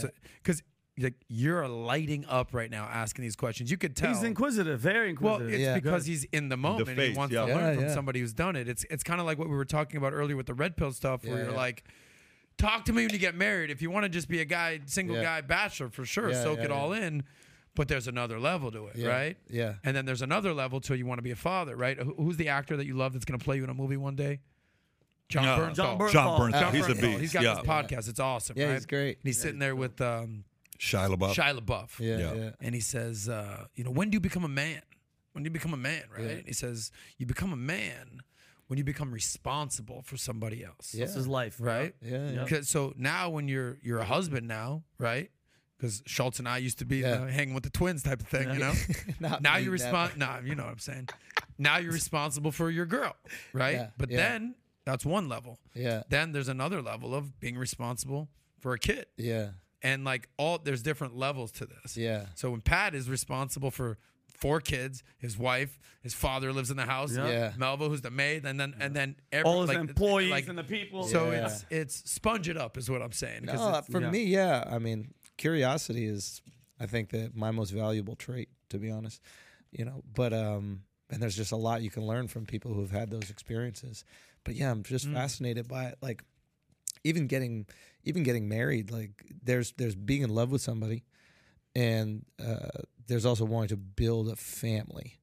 Like, I didn't want to just get married. I told my wife, I was like, whether the government knows we're married or not, I don't give a fuck. I mean, if you care. Yeah. But what I'm doing to you is I want to build a family with you. And I knew she was right. I went to a bookstore with my wife on our 4th date, actually. And I picked out a book and I gave it to her. And it was the Karma Sutra. Have you Yo, in my head, I was like, he reads books. I was like, pick 50, He's like so 50 positions. You got me so good. bro. I was 50 like, positions. Yo, he got me so good because I'm like, wow, he's so deep. You're unbelievable. I go, what a reader. Because Pat loves to read. I'm like, wow, he's a reader. Does he know the What a story about the reader. book? This is mostly pictures. This one. So here's what I like. very valuable. Like, you have a choice. That's so funny, dude. No, but that for real, like we had those talks. Like, I want to build a family, and like I want to I want to pass on the shit my father gave to me. My dad's my hero. So I always think about every decision I make. I have this person where I get to go, well, what would he have done in that decision? Like, every tough thing that I go through, I go, well, how would he have handled it? And I want to be able to be that for my kids, But yeah, God willing. I think you'll be just mind you. I'm kind of like Adam. I don't have not kind of like I am like Adam. No kids, but just talking to you and seeing you and just you're gonna be fine, bro. And you learn as you go, and it'll be dope. Page 17, you'll be good, bro. Page 17. Yeah, so that's make where it's it. at. Karma Sutra. You'll be fine. My man. Anyways, this has been a blast Yeah. of a podcast. My I'm face glad hurts. we got together. This was unbelievable. Thank you so much. Before man. we wrap up, can I give just a Yeah, little, go for it. little, Go ahead. PSA. Love you, brother. There's nothing to do with you. Sure. So this is more for the audience out here. But we were talking about Tate earlier. Oh yes, Right? yeah. So we did a whole podcast. We've had a great experience with him. Yeah, it was huge, that Yeah, podcast. it I saw was that. the first podcast that I think he did right after he was banned. Yep. We had a great time. It was awesome. Brave and- move, by the way. Brave move. And it worked out well. And Yeah. I know he speaks very highly of Pat. We speak very highly of him. I've said nothing but good things about Andrew Tate. I did where am I going with this? We all look at podcasts we do. We're jokes, we're comedians, what have you. And we all, if you ever played sports or do comedy, you get a mulligan every once in a while. If you could get a mulligan, you look back and you're like, could have done that one better. Oh, yeah. Could have done that one better. You've been there before? I'm sure. So I did a podcast with this guy called Sneeko. Yes. 2 weeks ago, let's Yes. say. And let's just say it could have gone better. I should have been nicer. Genuinely. It just should have been nicer. Yeah. Be nice. And in the context of this podcast, I was, reaching and trying to, find common ground with this guy. And I said some things about Tate in the hopes that we were kind of bond over something. And in that process, I kind of said more than I should have. I'm not going to get into the details now, but I said more than I should have.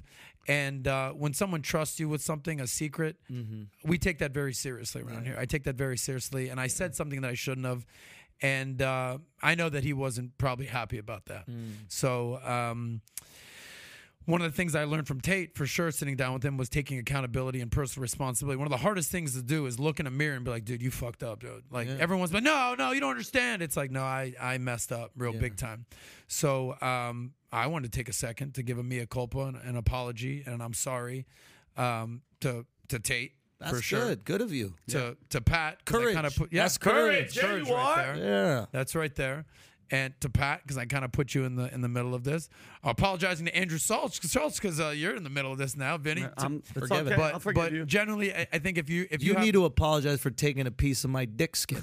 Yeah, you freaking rascal. That's bad. what you need to You apologize rascal. for. Yeah. So anyway, that too. But we all make mistakes, man. we Yeah. all make mistakes, and I think the true test of a man is to own up to a mistake and say, you know what, I screwed up, and when you do own up to it and give an apology and move on. You're a good man. and last but not least, apologizing to the audience out there, because we do try to do the best thing possible and deliver real good product, and we do value your opinions. And if there's anyone I pissed off by saying things I shouldn't have, I have the deepest apologies. But Good on you. sorry, You're a good man. Good for Good. you. It's not easy to do that. No, it's not easy to do. And we talked about it on the flight back, and we said, hey, here's how it is, and and you're manning up to it. So I respect that. Yeah. But awesome. Okay, Thank you, good. bro. You're good with that. Yeah, thank you. Proud of you, man. Okay. Anyways, this was sick. This was awesome. Felt like 5 minutes. Dude, you're freaking amazing. Thank you, I got to man. tell you, You got a guys fan too. here, man. Big Yeah. fan of what Man. you're doing. Well, I got more questions for you. So one of these days you're going to get blown up. by me, for sure. The weirdest thing about sitting in podcasts like this is when you've watched someone online so many times and you're like, I think I like that person, but you don't know. Yeah. And then you come in and it's like, yeah, we're homies. And it's like, I'm also a fan. And it's Yeah, also yeah. like, You know the why Kama no. Sutra. Hold on. I'm pissed off about this fucker Why? because I'm like, he's fourth date and it's beautiful. I'm like, what bookstore? I'm Vinny's like, Barnes and Noble. crying, yeah. I built the whole thing, and then you just took that left, and I go, this piece of shit. Or I helped was so out. invested. Or helped out. Or helped out. It's Because like- he knows. He sat down with the doctor that said a story. Dude, Everyone I sucked was in. so. We're all like, what book? I was What book? invested. I was invested. I was like, you fuck. But yo, it was amazing. That was awesome, bro. Well, thank if you guys, man. you're gonna do your next special, when you decide to do the next special, let us make an offer on it. Hell Okay, yeah. talk to us. Yo, he's being Let badass. us Absolutely. make an offer on it. Call us. Absolutely. Let us know. We'd love to talk to you about that. But with that being said, I don't know. We don't have another podcast No. this week. We are Monday. We're with Michael Saylor, That's right. Oh, cool. which means on Monday, just so everybody knows, we're gonna ask 4 questions. Michael's gonna talk for 2 hours. Oh, yeah. Going in We're going to talk for 30 seconds. Perfect. So just come to find out what those 4 questions are, because we got to talk about Sam Bankman-Fried and what the hell he my just God. did with New York Times. If you Having have not said subscribed that, to PBD Podcast, please subscribe. Flagrant. Yes, Flagrant check too. out Flagrant, man. Check it out, please. Yep. Thank you. my man, take care. Everybody have a great weekend. Bye-bye, bye-bye, bye-bye. Peace.